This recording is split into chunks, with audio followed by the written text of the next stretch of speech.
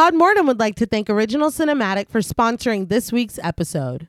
Original Cinematic is an independent production company that has made it their mission to create, produce, and promote films that are inclusive, honor women, promote the LGBTQIA+ community, and provide prominent positions and roles to POC actors and filmmakers, and promote the films of marginalized and underrepresented populations. These are all things that are extremely important to our podcast as well.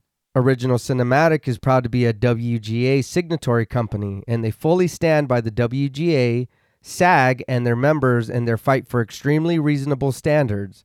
Accordingly, they are not accepting script or treatment submissions at this time, but both William and Zena Rush are available via email free of charge to discuss writing and provide input and resources to all aspiring writers. Their information will be made available in the show notes. Ahead of the strike, William Rush has individually produced numerous projects, including Coffee with Baba, Day by Day, They Slay, Before, Pack is Here, Abaddon, The Winemaker, and Where Do You Draw the Line? 2 feature films, Group and Immersion, are slated for release this fall. Absolutely no picket lines will be crossed, and no collective bargaining agreements will be violated in the making of either of these films. And very generously, Original Cinematic is providing all Podmortem patrons with a special link to view these films. If arrangements can be made, they will even schedule a virtual or in-person screening for our patrons. We cannot thank Original Cinematic enough for their contribution to our show and the horror community as a whole. Now, back to our regularly scheduled program.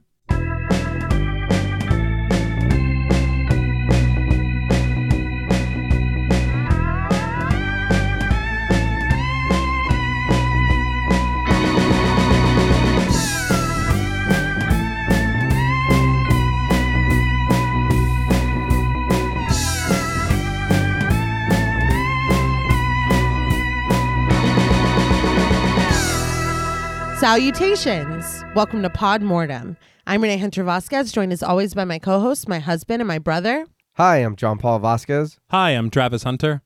This week, we're recording live from the set of Morning Mysteries, discussing the 2018 found footage horror film, Hell House LLC 2, The Abaddon Hotel.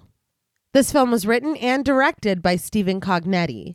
The sequel to Hell House LLC, this film further explores the lore of the infamous Abaddon Hotel, as well as provides context and motivations for the characters in the original film. While widely considered not as strong as its predecessor, Hell House LLC 2, The Abaddon Hotel, is a fun entry to the franchise with its scares and twist ending.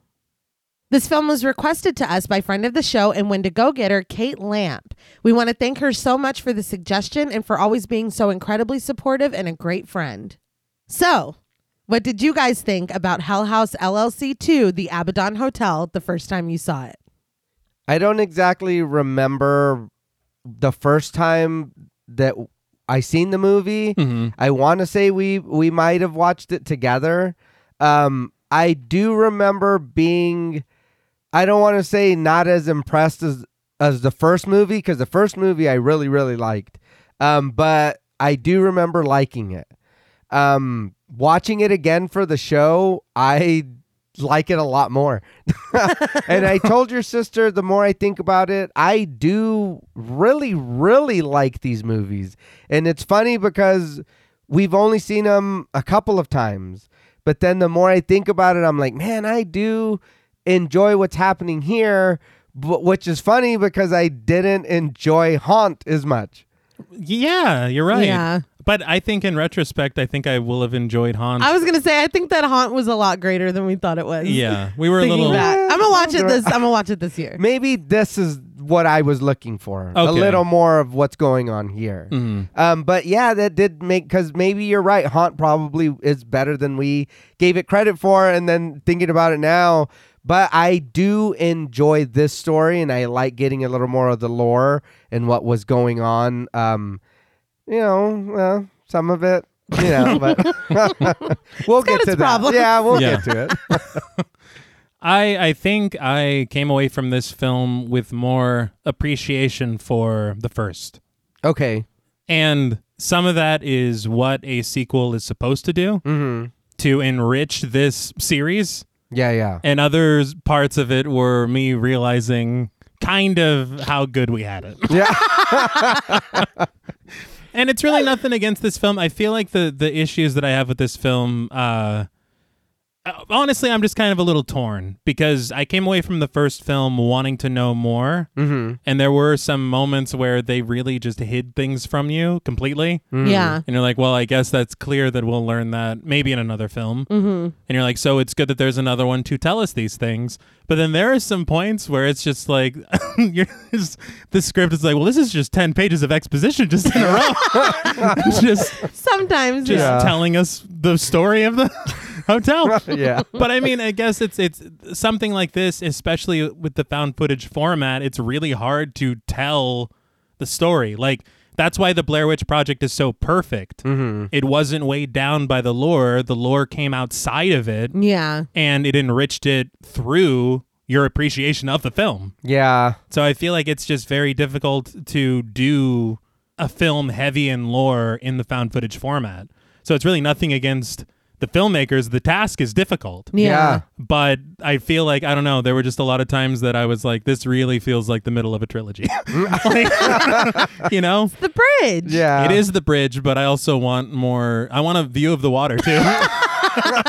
You know? And not to say, because there are a few moments that I really, really like. Yeah. There's a couple of scares. There's one scare in a hallway that I'm like, that's brilliant. Yeah. And I appreciate them bringing back so many of the characters from the first film. Mm-hmm. The only thing I don't like is there are a couple of characters that we really, really should talk to and see. Yeah. And they're just not there. Yeah. And so I don't know if that's scheduling or if it's just they just don't want them in this film for a reason, and then they'll bring them back in the third one. Mm-hmm. But there was one character that was kind of egregious because he alone as a character kind of dismantles the entire mystery of the Abaddon Hotel.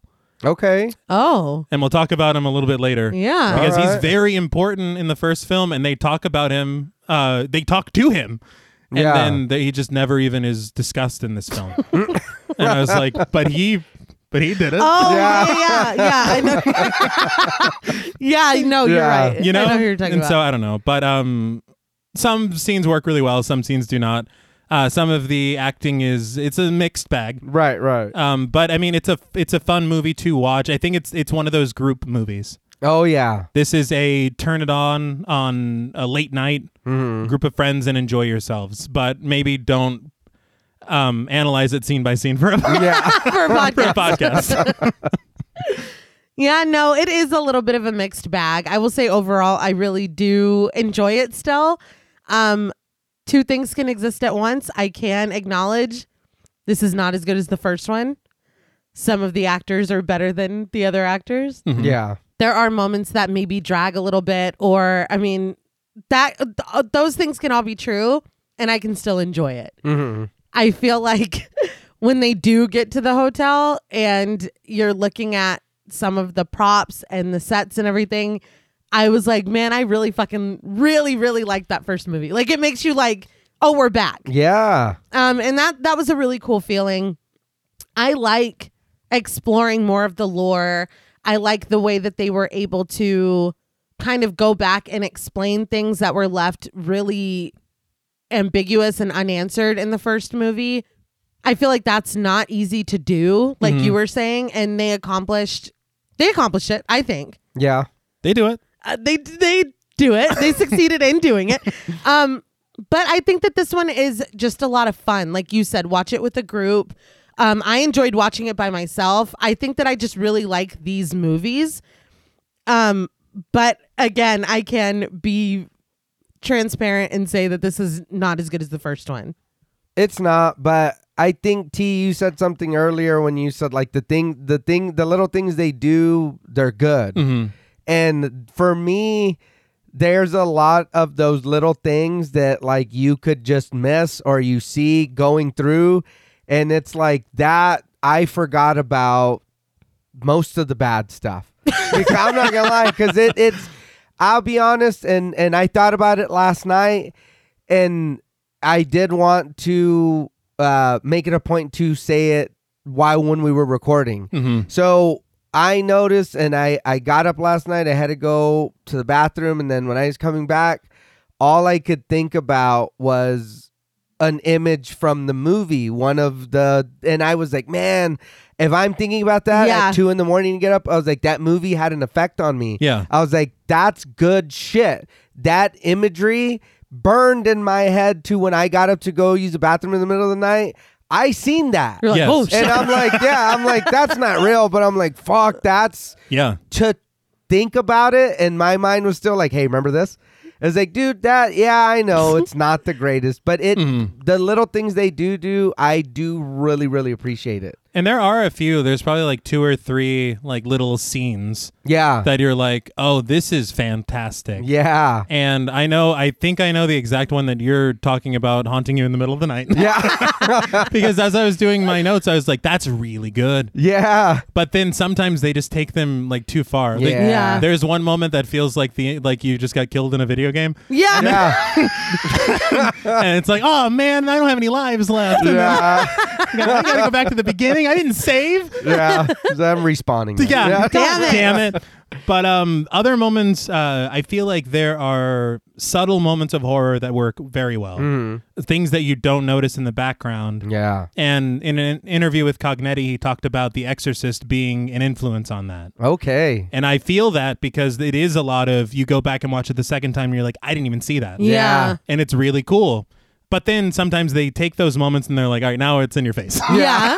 You're like, damn it. They do. Yeah. It's like, what are you, when you leave the house, take one accessory off? That's what it is. Yes.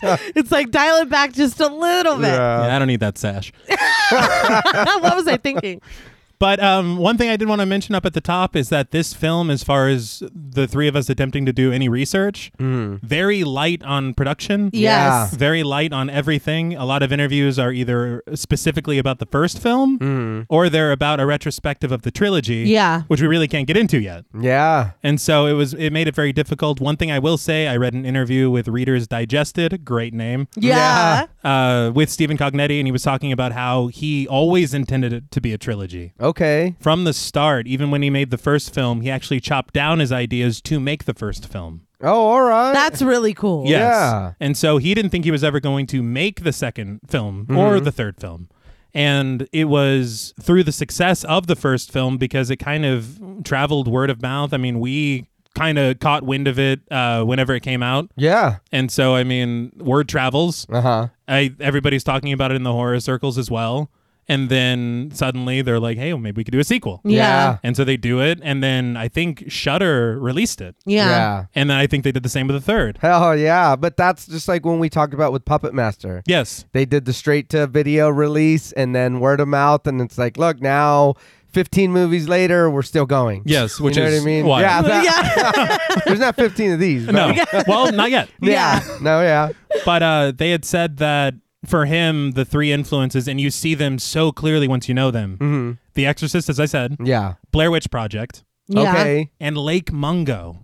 Oh, all right. And in these moments where they're like, and it's very funny to me because there's a lot of moments in this film where something happens and they're like, did you see it? Yeah.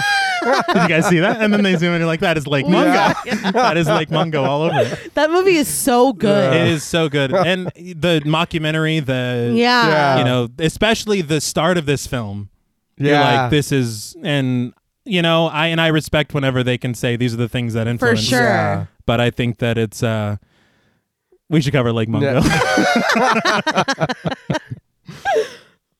Now, before we investigate this film, we would like to issue a warning for spoilers. Podmortem is a very in-depth podcast, and in thoroughly discussing horror films, we have no choice but to spoil a thing or two. If you don't wish to be spoiled, please go watch the film, then come back and enjoy the show. If you've already seen the film or don't care about spoilers, then let's check in. Now, this film relies heavily on having already seen Hell House LLC. If you haven't, we suggest you go watch it or listen to episode 82 of our show as a refresher. The film opens with white text against a black screen. The following footage was compiled by Russell Wynn of the Wynn Media Group, WMG. The footage was collected over a period of 2 years. The edits and narrative presented are Mr. Wynn's alone and do not reflect the beliefs of WMG. it's named after you. It is. Yeah. They're like, this man does not represent Just us. him, yeah. It's funny though because there are some interesting edits in this, and like a couple places have like music and stuff. So Yeah. it's like he was like, "No, we're doing this shit." Yeah, and I think that's another issue I have. He's like, for effect. Yeah. Trying to scare the shit out of these people. But the footage comes up in an empty hotel room. The camera is on the floor, capturing a window in the edge of a bed. Ominous music mounts until the footage gives way to black. I will say again with the WMG and Russell Wynn and everything, this is helping to answer, and we will get a better answer later, one of the issues I had with the first film. Yeah. Where I was like, how and why? Yeah. And so I do appreciate that at the start. Okay. In an interview with Wendy Mallett, played by Laura Frenzer, she emotionally admits that she hasn't seen her son Jackson in over a year. Great name. She says that he and his friends went to the hotel to get a souvenir and no one has seen them since. Text reads, Jackson Mallett went missing on August 5th, 2016. He was last seen breaking into the abandoned Abaddon Hotel. I feel like we don't really need to put Jackson on blast that he was breaking in. No. He was last seen entering the hotel. No, but it does make it seem a little like we know he was doing something he wasn't supposed to, and he's missing now. Yeah. But I will say, even this little part right here, because of the first one, I'm like, oh, I'm already drawn in. I already want to know what's going to happen. Yeah, and her performance is good. Yeah. I really like her emotionality, Yeah. if that's a term. It is now? All right. The emotionalness. Yeah. Very good. Very good. Emotions. Yeah. Crying, Wendy says that every time they're about to let go, something strange happens and it rips their hearts out. She says that it started with random text messages in the middle of the night. When they told the police, they found that the texts were coming from inside the hotel. Well, Yeah. Yeah. pretty good. Yeah. See, this feels like the beginnings of like an urban legend, Yeah. Yeah. and I like that. Text reads, text messages from Jackson Mallett, October 8th, 2016. In response to the text to him that read, "Where are you? Jackson, call me now." And "Hello?" The reply is simple.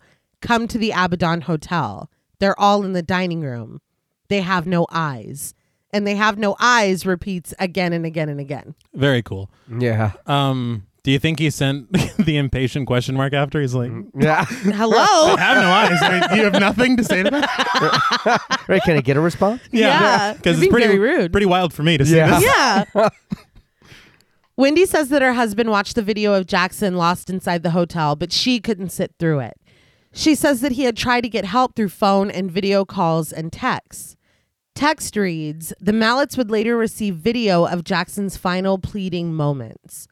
We see this video. Jackson Mallett, played by Tom Sibley, frantically pleads to the camera as he wanders through the halls of the hotel. He asks for help to be sent to the Abaddon Hotel because there's no way to get out. Just two things very quickly. The first thing is, after seeing Jackson, this does not look like this woman's son. This looks like her husband. Because he's a grown-ass man? Yeah. I thought he would be a teen. Yeah. I was kind of shocked to see the casting here. Yeah. But the other thing is, if you are receiving all these things as Jackson's parents, what could stop you from going to the Abaddon Hotel? Nothing. Like, you're getting these messages, you're getting these videos, and you're just like, well, this is just what the police showed us. It's like, get your ass. Yeah. I know it's not good to go there. No, yeah. No, but nothing would stop me. Exactly. Yeah. You'd be breaking in just like he did. Yeah. Oh, yeah. If the text messages that you're still getting are being transmitted from the hotel. If Sorry, the fact that the police are like, oh, no, it's coming from yeah. Oh, we can't do anything about it. I know it sounds bad, but if you get those messages and you're like, you are gonna go. Yes. Yeah. And then I don't know if it's like, oh, it's haunted and there's ghosts or whatever. It's like, you know what? Then let's burn it down.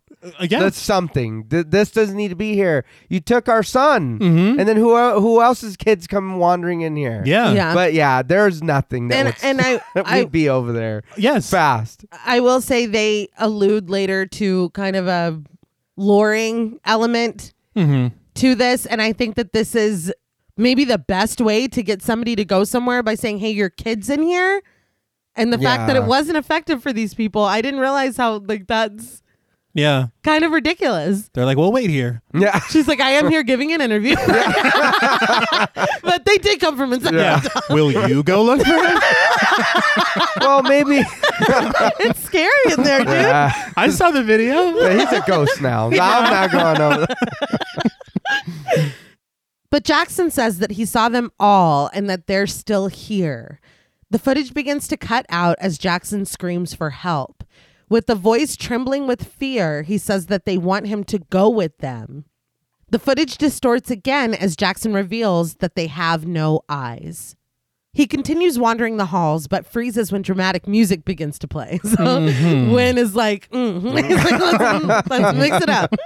And this is a pet peeve of mine. He loves the drama. I don't like it. He stands against a wall, but creeps toward the hallway where we can see that a figure is standing in the room behind him, facing him. Look, here's the thing. Why are you laughing? There's two things going on. First of all, I really like the visual. Yeah. I believe this is one of the guitarists from Ghost. Clearly. This nameless ghoul. I think the thing that gets me is that whenever you use the camera to peek around a corner, you don't also put your whole body. It's too, so you don't have to. Yeah. But he literally is just like giving his whole back to this ghost. You don't? No. What was that? American Werewolf in Paris, where he's peeking, but his whole head was up. Oh, yeah. And I think what happens next, like the cut from here, is the most surprising thing in the whole film. Really? Yes, because if I see a shot of a ghoul behind me with a candle lit and he's, what happens next is insane. Well, Jackson screams and the footage cuts out. And when it comes back, Jackson is sitting in a corner and crying. He let you go? What? Maybe he ran. Yeah. He's still playing. He's just trying to scare you. Yeah. It's like, we're here. Yeah. Just so you know. Yeah, we're waiting. He faces that there's no one coming for him, and he breaks down and sobs as he apologizes for ever coming here. He says that he doesn't know where they all came from, but they're all in the dining room. They're all in hell. As a shadowy figure approaches him from behind, the footage scrambles. Just before it cuts out, Jackson says, "Mom, I'm sorry." Back in her interview, Wendy says that she got an email from Jackson 2 weeks later. She cries as she says that she didn't want to open it because it couldn't be from him, but she did open it and watched the video. She breaks down as she admits that she wishes she hadn't. She says it was an empty room, and we get a flash of the room we saw earlier. She says she could hear Jackson screaming, and then there was piano playing, and she knew that she'd heard the tune before. We see the footage. Jackson screams, and we hear banging as he pleads for help. Then we hear a very familiar piano begin to play. There's a lot of faces in this. Well, look, I have being something made right now. I have something to say about this, but I'm going to wait until the next scene plays out. Okay. Right. We cut to Morning Mysteries, where Susie McCombs, played by Amanda K. Morales, stands outside of the abandoned hotel. She says that we recognize the tune from the Hell House documentary, but Wendy recognized it from long before that. Here we go. We cut to a home video where the Mallet children sit around a table next to a decorated Christmas tree on Christmas night 1997. So I wonder if they went to see An American Werewolf in Paris or Jackie Brown, because it came out that night. Oh, yeah. They just got back from Jackie Brown. We can only hope. Well, that might be why they're so pissed off, is maybe they saw Paris. Oh, yeah. That werewolf was CG, Mom. That makes more sense. Mom, In the first, it was so practically done. Yeah. we're really just disappointed. They had Rick Baker. All right, it's time for bed. They're playing a game and everything is fine until one of the sisters accuses another of cheating. They're all on edge. They saw a really bad film. This quickly devolves into them screaming at each other until they call out to Wendy behind the camera. She calmly tells them to be quiet because Jackson is sleeping. So it's just occurring to me that Jackson was a grown-ass man on the tape. And we're about to see him as a little boy in 97. That's what I'm saying. That's okay. Well, to me, it looks like the actors are like 2 years apart. Right. Yeah. That's why I'm so confused, because it's unless there's something about the Abaddon Hotel that we don't understand. And he's like, it's got me, Mom. It's aged me 10 years, Mom. Like, I don't know. I don't know what this hotel can do. Maybe. we don't know. We don't know. The fear sunk its claws into me, Mom. I don't know. It's possible. We don't know anything. We don't know. Maybe they explained in the third one. But they go back to their game of Go Fish until they hear that familiar piano tune being played. This gets all of their attention, and Wendy turns the camera toward the sound, following it down the hallway until she finds her son, a very young Jackson, sitting at the dining room table playing the song on a keyboard. When she calls out to her son, he stops. He raises his head and somberly speaks the words, "The hotel opens in 2009. Tell everyone." Wendy is like, "What hotel?" Suddenly, the lights go out and Wendy asks who turned them off. When they come back up, Jackson's hand is resting on the keyboard again, but he's not playing. Wendy gets his attention and he turns to her with an innocent smile. She asks what he was talking about, but he doesn't know what she means and insists that he didn't say anything. Go ahead. The only main issue that I have with this is in the first film, this tune was played by Paul. Yeah. It wasn't a part of the hotel. It wasn't anything that happened. It was him fucking around on camera. Yeah. He wasn't possessed. He wasn't anything. He was just trying to joke around with one of the attractions. Yeah. And so it's not like this is the hotel's theme song now. Yeah. I mean, unless the hotel was working through him or like it was a full circle thing. He wasn't ready yet. He wasn't. They had just gotten there. It was like the 15 minutes into the film. Yeah. Or maybe the hotel was like, "Ooh, I like that. That's going to be my song Play now." that again. Yeah. 10 years earlier. I don't know, man. I did too, honestly. At the beginning, I was kind of like, I don't understand because, like you said, this wasn't anything attached to the hotel. So it for me, I was kind of like, okay, because I get it if we're going back for these characters, but again, we didn't know about this. This wasn't even a song in the first one. And they used it to fuck with Paul later. Yeah. And they played it again, and you're like, oh, that's what he was playing. Yeah. And it kind of, has that thing. But, and even if it's on the tape that Wendy saw, that's fine too. But the fact that in 97, after they got back from seeing an American Werewolf in Paris, he's up playing this on the thing. Maybe Paul was like, "I've never played a piano in my life. I don't know what just came over me." That was weird. Honestly, that might work. He's like, where did I get, something? To where he's like, But, and the other thing for me is that this, to me, this is setting up that this film is going to be about either A, Jackson's trip to the Abaddon Hotel, or retrieving Jackson from the Abaddon Hotel. To give him this flashback and this backstory, he's going to be really important, right? Yeah. Well, let's press on. Okay. So back in her present day interview, Wendy says that when she and her husband played it back later on, she heard another voice. The voice sounded like it heard her question and was telling Jackson how to respond. With text that reads enhanced audio playback on the screen, we get just that. We hear Wendy ask again who turned out the lights, and a man's voice responds, "The Abaddon Hotel." I will say, I did go back, and whenever the lights go out in the original clip, you hear very faintly, "The Abaddon Hotel." Ooh. Yeah. And so it is there. But that's good. I think it did kind of make me laugh a little bit how clear it was. Yeah. He's like, "Listen, this is what it is. We're not playing a game of telephone. You need to hear what the fuck I said." And I don't know why. Maybe it's just about the year not sounding scary enough, but 2009 is not a scary year. Yeah. And so for the kid to be like, it opens in the year 2009, you're like, I graduated high school that year. It's nothing. That's nothing. And real quick, and I did enjoy I did like the idea of the whisper and him being told what to say. Yes. I think for me, what kind of hurt it was when she does come to and she's like, "Jackson, what'd you say?" And he's like, "I didn't say anything." He's clearly smiling the whole time. Yes. And it's not a bad thing. He just looks really happy. So it's hard for me to be like, that's scary when you just see a happy child reciting his lines to the camera. Reciting his well, lines. you know what I mean? He's saying his lines. He's doing fine, but he is very happy. So Not even like menacingly happy. yeah, He's just like, it's just happy, and it's like, okay. I didn't say anything. Yeah. He's good like, this ship. means nothing to me. Yeah.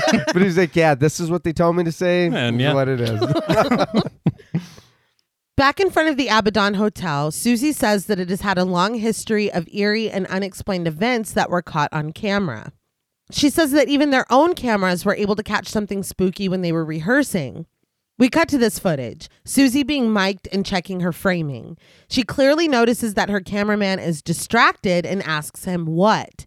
The frame freezes and we zoom in on what? A dark, hooded figure standing on the covered porch of the hotel next to the front door. It fades to black. You're that ghoul from Jackson's video. Oh, shit! I like that. Yeah, it's a really Organization 13. It kind of looks like Xehanort.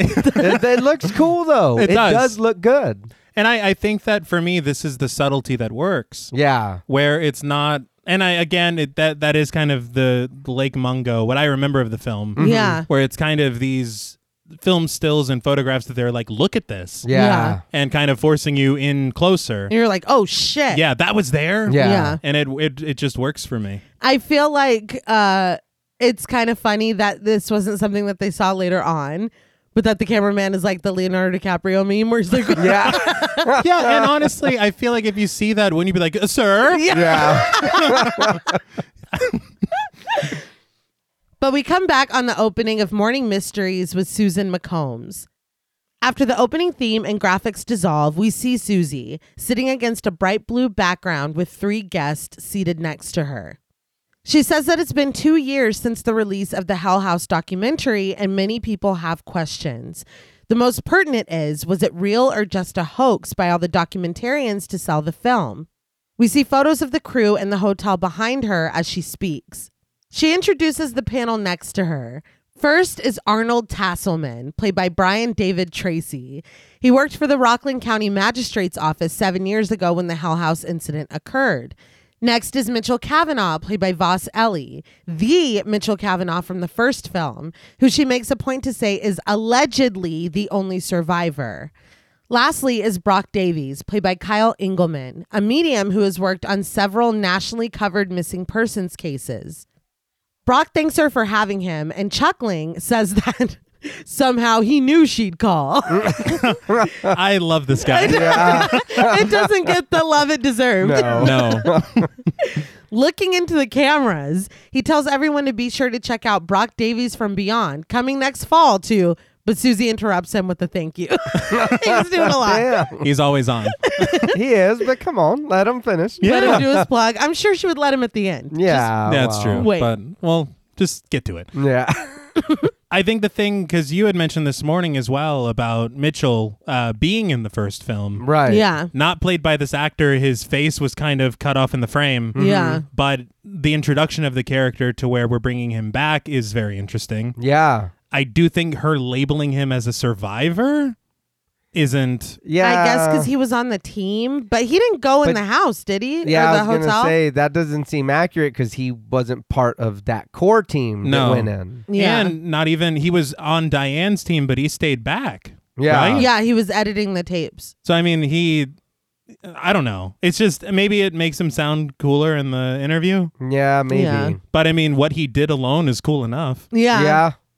But she starts to get the conversation going, and Mitchell interrupts, asking if he can start with a comment and a question. When Susie reluctantly grants him permission, he immediately turns to Arnold and says, "You're a dick." Comment. And my question is why. That was great. It's good that he's very cavalier Yeah. after what he's experienced. And can we say that on TV? Oh, no. He's going to get in a lot of Yeah. trouble. Yeah. Later on, it gets even worse. Yeah. He gets in trouble later. The FCC's like, Yeah. But we cut to Jessica Fox and Molly Reynolds, played by Jillian Gertz and Joyce Schatz, watching the interview at the Brooklyn office of theinside.com. Jessica excitedly points out the Mitchell Cavanaugh, who she says is the perfect person to get them into the Abaddon Hotel. Molly says that getting in isn't really the problem. It's getting down to the basement. But Jessica says that since Mitchell edited all the Hell House footage together, he would know the hotel inside and out. Molly is visibly hesitant and only offers a maybe. Whenever we cut to this office, I asked myself, I said, are we supposed to be seeing this? Because it seems so strange, and it didn't feel like found footage. We learn a little bit later, but then at the same time, it's odd because it's like Russell Wynn is like, no, we need a narrative to be we need to introduce constructed. These people. I did think that too. Yeah. I was like, wait, who are these people? I was like, am I supposed to be here? But you're right, we do find out later, but I was like, at first I was like, what the fuck? What's happening? It still felt a little odd. Yeah. Are we supposed to be seeing this is hilarious. It just cuts to it. Yeah. And I think that's one of the issues I have with the film is their choice in editing and their handling of chronology. Okay. I get that. I don't mind the back and forth. What is funny to me is the just the thought of him being like, no, let's put them in here and moving forward, because what we're watching is supposed to have been done by him, right? Yeah. That's really funny. Like single-handedly. Yeah. Back on the Morning Mystery set, Mitchell says that Arnold served him with a lawsuit to try to get his film taken down so no one could see it. Susie asks Arnold about this, but Arnold says that he can't discuss the details. What he can say is that Mitchell's fake movie has caused a lot of problems for the town of Abaddon. I forgot that the town was called Abaddon. Yeah. Yeah, so did I. That's a problem. Yeah. Back at that office, Molly says that the cold cases in old hotels aren't really what they do. They put a state senator in jail. Nodding, Jessica quietly offers her a fist bump and Molly returns it before continuing that was a good thing, but they're saying that this hotel is haunted. Jessica's annoyed, telling Molly that she can't really believe in ghosts. She puts her foot down that this is happening and tasks their team with getting a hold of Mitchell today and getting him to meet with her. She takes out her phone and starts dialing, telling Molly that she's calling into the show because, quote, this guy is such a fucking liar. Back on the set, Arnold chuckles before saying that what happened with Hell House is a tragedy, but he takes issue with them faking the history of the hotel's owner and the supposed tapes from Hell House. I'm sorry. We'll talk more about it later. Let him talk. Yeah. He takes shots at Robert Lyons and accuses Mitchell of setting up a fake scene in a room where he knew that people... But Susie interrupts, saying that Arnold is referring to Diane Graves, who was last seen on the video that she took inside the hotel. We see short clips of this video featuring Diane Graves, played by Alice Balke. Arnold confirms that this is what he's talking about, but Mitchell is fed up. He butts in that Diane is dead. Jonathan is dead too, and they both died inside that fucking hotel. The F-bomb is bleeped, and Susie gently asks him to not use that word. He's like, you're right, it hasn't been a hotel in years. Yeah. My fucking bad, Susie, I'm sorry. So fucking sorry. Arnold rolls his eyes, though, saying that everyone knows that no one died outside of the Halloween malfunction. Mitchell is offended by the word malfunction, saying it's not like a prop fell from the ceiling and killed 15 people. Brock finally pipes up, saying that he too would like to know how the police arrived at calling what happened a malfunction. Arnold says that the details of the night still aren't allowed to be discussed publicly. But what he can say is that the hotel is completely safe and not responsible for the tragedy or anything that anyone else has said that happened since. It's like, so bring your bodies and your souls. Yeah. Right this summer. It's going to be a grand reopening. Yeah. Nothing to do with the tragedy or anything else No, ever. nothing, yeah. Nothing bad ever. It's the greatest place on earth. It's like, whatever, dude. Why are you shilling for this place? Mitchell asks why the town keeps police cars outside to keep people from going in if it's perfectly safe. But we cut to footage of Saturday, October 7th. Mitchell is sitting next to Molly in a car. They're being filmed from the back seat by David Morris, played by Dusty Austin. David says that they figured out that they have a 10-minute window where they'll be able to sneak inside. Molly is curious why it's guarded so much if they're insisting that there's nothing wrong with it. Mitchell says that there's more to it than just Hell House and Diane Graves. They have 2 teens from the area that have disappeared now. Molly asks if people really think it's because of the hotel, and Mitchell says that one of the kids streamed himself on Facebook going in. He says that he's sure that Jessica knows all about it, but David says that Jessica doesn't even believe in ghosts. Mitchell says neither did Diane. I expected to learn of one more kid disappearing in conjunction with Jackson. Well, Jackson's not a teen. Well, he's... Mitchell said 2 teens disappeared. Jackson was a grown-ass man. He was, as we've covered before. But I don't think he was supposed to be. Was he? I don't know. I don't know. Yeah. All I know is that why are we just abandoning Jackson like everybody else did? Yeah. Yeah. Because it's scary in there, dude. But it's really important, and I feel like we should talk about it more if we spend so much time at the top of the film. Well, and if Jackson was visited in 97 by the spirit of the Abaddon. Yeah, but then they're like, no, there's 2 separate kids. Yeah. Moving on. Yeah. It's like, this is not about Jackson. Back on the set, Brock wants to clarify for the audience that the people that have gone missing were amateur ghost hunters, not trained paranormal investigators. Susie's like, thank you, Brock. So here, are you going to be my friend, dude? Or if you're Mitchell, looking at Brock, are you going to be my friend or are you going to be a pain in the ass to me? Because, he was helping us. Dude. He was helping Mitchell. I really identify with my protagonist. And the crew.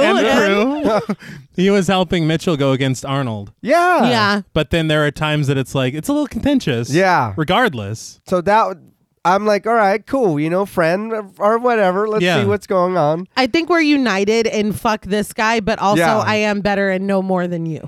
It's both.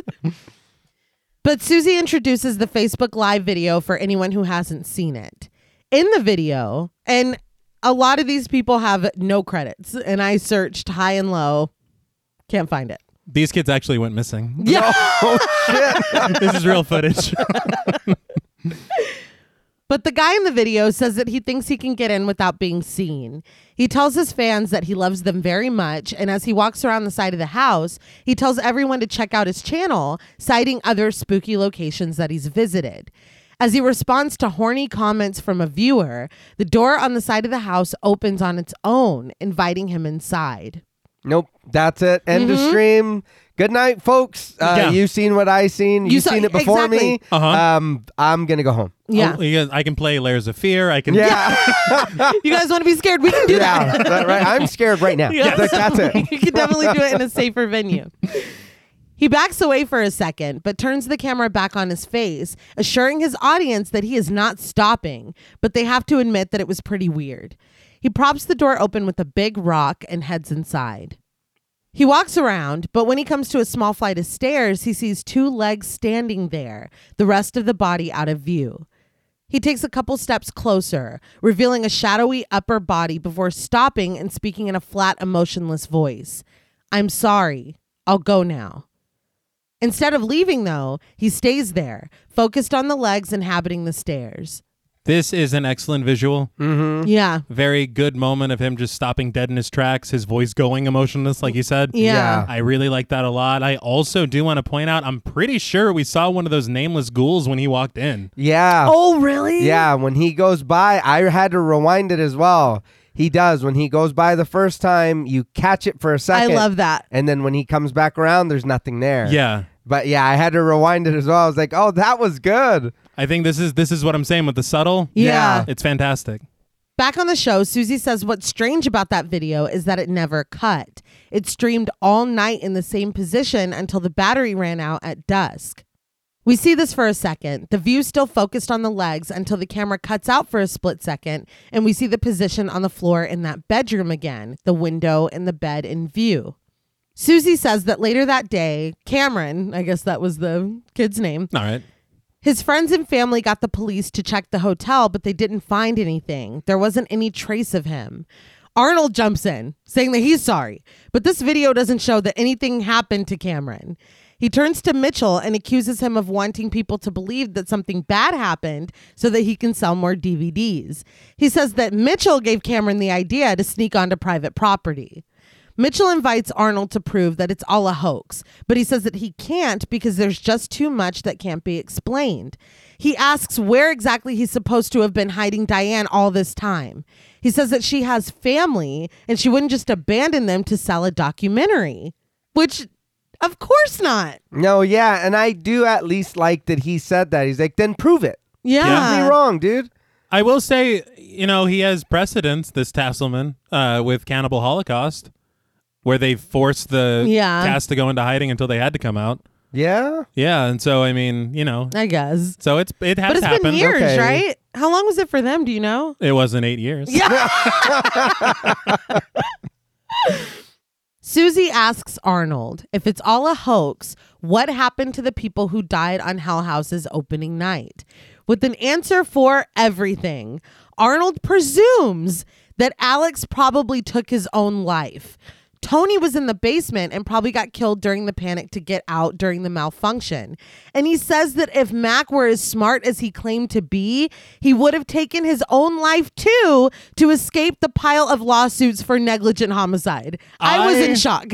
I literally, it was the most shocked laughter I've ever that has ever burst from me, because I couldn't believe they let him say this. Yeah. I couldn't believe that he said it just running down the list of people. Yeah. And you know what they say, dude? Speak ill of the dead. Literally. I was like, holy shit. Yeah, it was a lot. Yeah. Too much, one might say. Yeah. But he says that the smart one was Sarah because she disappeared. Mitchell is angry now, saying that Sarah wasn't afraid of lawsuits. She used Diane. When pressed by Susie, he says that all of this goes back to Andrew Tully. Susie identifies Andrew Tully as the owner of the hotel, who is accused of performing satanic rituals in the basement and accused of being involved with some of the guest disappearances. I wonder what Arnold Tasselman thinks about Andrew Tully. Well, he's got something to say. AT's got something to say. Arnold says that the issue with this is that Andrew Tully is dead after hanging himself when the hotel closed in the 80s. He says that none of the evil cult activity was ever proven. It just didn't happen. Yeah, and now I'll be honest, it's like, damn, we might have pushed too much, because that does sound a little weird hearing somebody else say that. It's like, look, the owner's gone, dude. Do you really want me to believe that? It's Yeah. like, okay. Hold on now. Like, I didn't say exactly. It's also, it is hard to be like, okay, prove it. And then again, be like, okay, then you prove it. It's like, wait, but we've got to go to the house. Let's go. No. No. We're not doing that. Yeah, we can't do that. And what was the guy's name from the first film? Robert Lyons? The guy that was very full character. Yes. Yeah. I liked him a lot. I did too. That's another person. There's no reason for him to be here in the second film, But it would have been cool. he should have been. Yeah. But I feel like with what he did all the research on the hotel and found all this stuff. Yeah. It's not like they're conjuring it up out of nowhere. Yeah. So Yeah. Tasselman's defense is really hilarious. It Yeah, is. calm down. We cut to Jessica and Molly getting ready to interview Mitchell. Molly has questions about when to ask about the basement, and Jessica helps. But once the camera settles on her, she goes into interview mode. She smiles, introducing herself and stating the date as October 7th. She introduces Molly, David, and Mitchell. Mitchell asks if they're like Vice or 60 Minutes, and Jessica says that they're similar, but they film every part of their process from start to finish. They're completely transparent. Once they're finished, every bit of footage is released. David co-signs this, saying that Jessica never lets him stop filming. Even when he goes to the bathroom, the camera goes with him. They're interrupted by text on screen that reads, "Editor's note. The Inside is a blog dedicated to investigate stories that uncover corruption.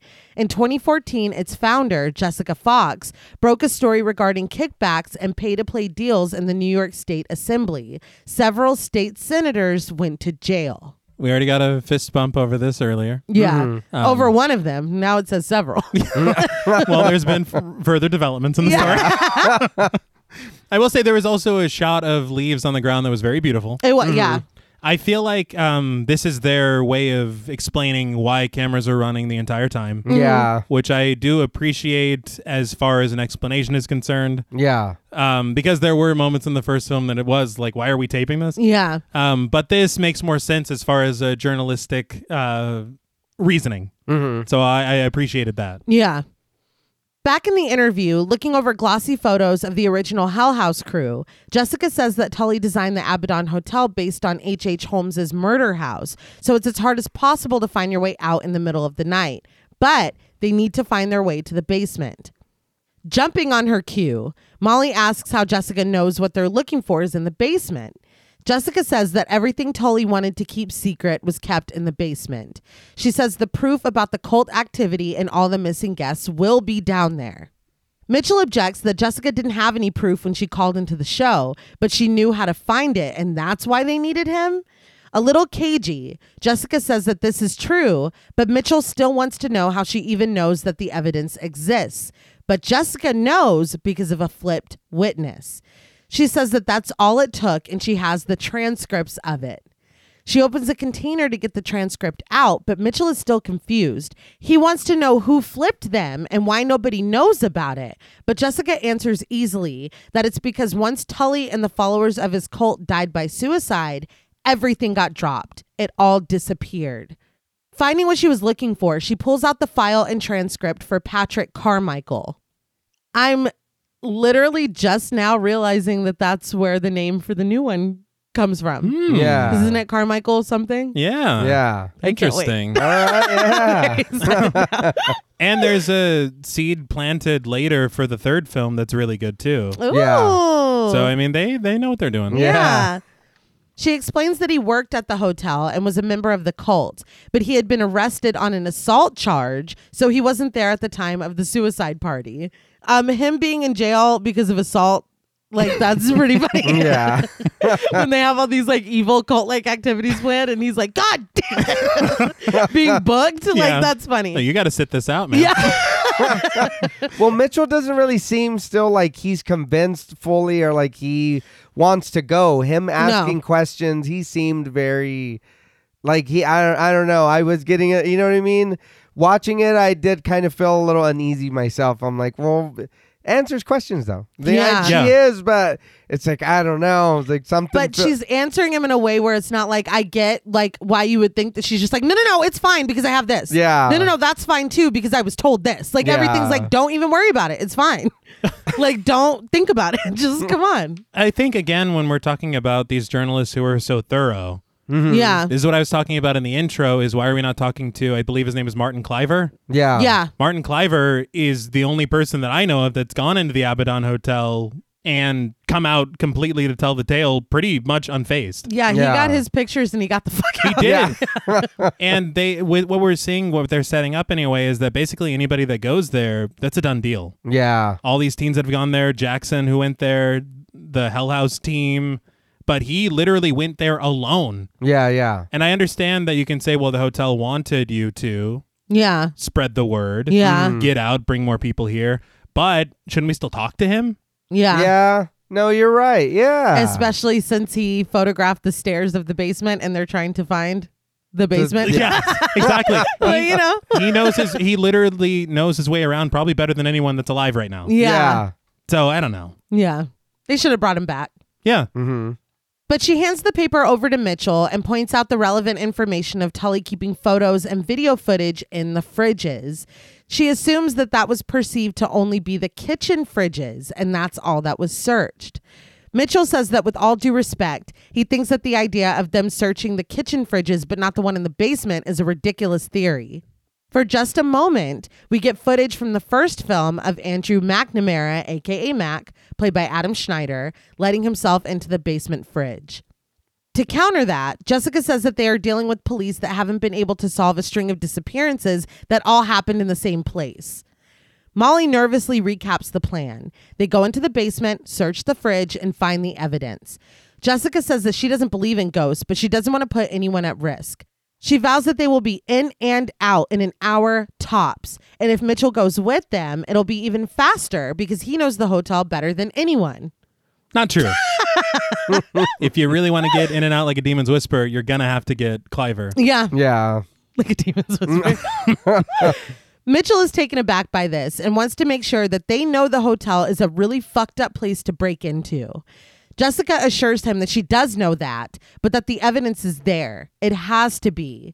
She says that if they find it, they could finally find out what happened to Diane, which is kind of fucked up and manipulative because you know that that's what's going to get him to do it. It is. And I will say, the more I'm thinking about it, Cliver's explanation, he literally says in his interview, he goes, yeah, and I found a window and some boards, just kicked him out and climbed in. It's like, dude, it was that simple? Is that the trick? Coming through a window, Maybe. not the door, Yeah. and you're fine. They're not expecting you. That was after the Hell House tragedy. Yeah. So again, I'm just like, what? He's like, I really don't know what the big fucking deal is.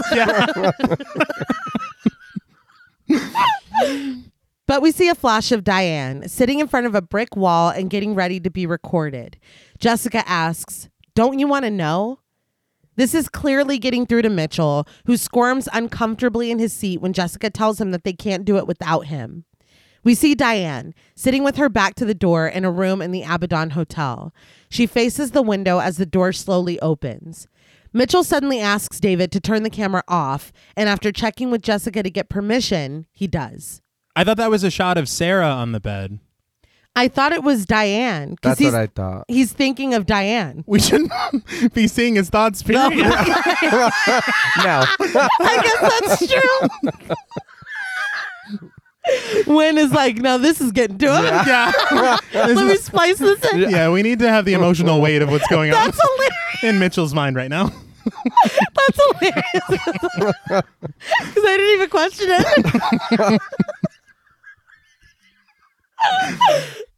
Back on Morning Mysteries, Susie says that she wants to share with us some of the stranger instances that have been recorded since the Hell House documentary aired, referring to the term that people are using for it, the Hell House fallout. Arnold is like, people really believe this stuff is real? He's a little heavy on this. Yeah. A little heavy-handed. He's a denier for sure. Susie admits that nothing exactly has been proven either way. Brock says that as long as the hotel is emitting kinetic spiritual energy, people are going to keep being drawn to it. He says that's why someone like him is invaluable to the investigation. He's like, me. Yeah. Simply put, he needs to have access to the hotel and he needs to be allowed in. Kind of dismissing this, Susie introduces the footage. I don't know why Brock was invited at all because nobody seems to give a fuck about anything he's saying. Yeah, that's what I'm saying. It's I don't understand. What are you here for? Yeah. I get the plug at the beginning was a little much, wait, but he is, I would say, an important perspective to have in all of this. Yeah. And every time he talks to her, like, so anyway, we have footage of, it's like, dude, why did you invite him? I think he pissed her off at the beginning. Yeah. Probably. But we cut to warning text, cautioning that the following videos might be too disturbing for some audiences. Then we go straight to the first video, captured May 7th, 2015. Another guy, I guess this is another teen. Yes. Again, no credit. But he stands at the fence outside of the hotel. He tells someone named Ben that the challenge is accepted before letting himself in. Scanning the grounds, he says that there are no cops, but he is startled when the door to the hotel is wide open. Still, he lets himself in, looking around at the darkness inside, pausing on words painted on the wall and a grinning skull on the floor. I will admit the skull was blurry at first, and I was like, oh, he's dead already. Yeah. And it's like, oh, no, it's still the haunt. Yeah. You know? That's what's so cool, especially later on when they're running around in there. That the Hell House stuff is still set up. Yeah. I did want to call out, we did talk about it on the first episode, but Angela Moyer, who runs the Waldorf Estate of Fear, I believe was also the set designer for this film too. I love that. Yeah. And so they had, and it's a lot of work when you think about it, of having to set this place up to look like it did as a hotel. Yeah. As it did for the Haunt of Hell House Yes. LLC, as it has to look 8 years later. Yes. So, I mean, it's a lot of work, and each one looks pretty good. Oh, yeah. And I don't know what the dare is, but I think one foot in, hey, and then lift the other one off the ground and then go back out. In the doorway. I was in and out. Yeah, you were. I literally had 1 foot. I was in. I'm gone. Done. I don't need to go all the way inside. And again, when the door is inviting you. Yeah, no. That's twice now. Mm-mm. And you had to have seen the other boy's live stream. Yeah, no shit. After that, fuck no. There's no way in hell. No. But he steps into the kitchen and announces that that's far enough and that the challenge is completed. He turns to come back the way he came, warning Ben that he better pay up. But just as he comes close to the front door, lingering on a painting of a sad blonde girl, a door slams behind him. He turns in the direction of the sound and suddenly hears a woman's voice. I haven't seen Paul in a few days. Is he okay? There is no pausing. There is no turning around. One of two things. Somebody is staying here and I'm in their territory, or that's a literal ghost slamming doors. Either way, I have no more fucking business here. Yeah. No, and the voice is very clear. Yes. And I think we've reached our limit. Yeah. What's his name? Ben that we're doing this there for? Yeah. He better be satisfied with what this is. Yeah. I better get that $20 crisp and clean. Yeah. Or whatever. I don't know. Yeah. Whatever it was. Whatever it was. Maybe it was a 50. Whatever Something. it was. He looks through the windows of the kitchen again, scanning quietly. But when he sees a grinning skull looking back at him from behind a metal rack, he gets the shit scared out of him and turns and runs to the open front door. Did that boy make it out alive? I don't know. He may have. Yeah. He was running to the front door when it cut off. Because they said two teens missing. Yeah. But they showed the door open and him running towards it. Then maybe Jackson was the teen. All right. I mean, kind of. Well, I mean, unless the door closed and we didn't see it, I don't know. But I feel like they would have shown that and he'd be like, help! Yeah. That wasn't even a live stream. No, it wasn't. It was literally literally found footage. Yeah. Yeah, so. He's been wandering for 10 years, Mom. The hotel's aged me, Mom. But in the next video, Nate, who again has no credit, is driving and speaking to the camera on September 30th, 2016. He says that they just came from a fashion show, which is disappointing because they traveled so far just to see a thrift shop when he was expecting high-end fashion. Yeah, you can find a lot at a thrift shop. Yeah, you can. It was funny to me, just like the way things are written sometimes, because like I would be like, we came all the way from San Angelo to see this. Yeah. But he was like, we came all this way. Like it was, the way he said it was like weird. We drove all that distance or however he said it. I was like, well, that's interesting. A little weird, but I don't think you drove. Yeah. That's a way to say it. I think you're lying about the fashion show. But his boyfriend, Adam, again, no credit, holding the camera in the passenger seat, interrupts and points toward the road, asking if that girl is hitchhiking. He points out how shitty it is outside and insists that they stop to pick her up. Nate does, slowing to a stop and asking the woman standing straight and still on the side of the road if she needs a ride. She nods in response, and just as Nate turns to Adam to ask if this is really a good idea, she lets herself into the back seat. Here's the deal. Asking if she needs a ride and her giving that silent nod. Yeah. Click. Yeah. That's so mean. Nope. No, I'm sorry. That was too scary. Your response was too scary. Dude, you see her run towards the car and there's no noise. No. Yeah. Oh, you're right. Yeah. Oh, no. Right. Damn, you hit the button. Yeah. It's like, wait, let me in. No. I'm sorry. Sorry, made a mistake. I thought you were someone else. Yeah. I thought you were fucking terrified. Just take off. Sorry. Fuck that. I'll call someone for you, dude. Yeah. And it wasn't too bad outside. Yeah, no. It was kind of nice, actually. It was a crisp autumn day. Yeah. The sun was coming up. Yeah. You'll be fine. We all saw it. Adam is still warm, though, asking where the woman is headed. She answers in a monotone voice, the Abaddon Hotel. Again, now, this is 2016. Nate mentions that the hotel has been closed down for years now, so he's heard of it. Yeah. You got to know all the weirdness surrounding this place. The fact that she said that, I'd be like, get the fuck. Yeah. Get the fuck out of my car. Could you imagine if she's really a real person? And she's like, oh, great. What if she's going to purchase the Abaddon Hotel? And you're like, where are you going? The Abaddon Hotel. Get the fuck out of my car. But even as it is right now, what happens if you do that now? Honestly. Yeah. Do you have to complete the ride, or do you? I don't know the rules. Yeah. It's like that urban legend where she leaves her sweater and then he returns it and they're like, she's been dead for 50 years. But when Nate does mention that the hotel's been closed down, she replies in that same flat voice that she's checked in already. He asks when she checked in and she replies, October 8th. Nate's like, it's September 30th.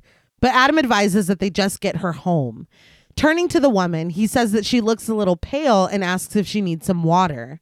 She doesn't answer at all, and Nate tries to laugh it off, saying that she's not very talkative, but he wouldn't be either if he was stuck on the side of the road in the cold.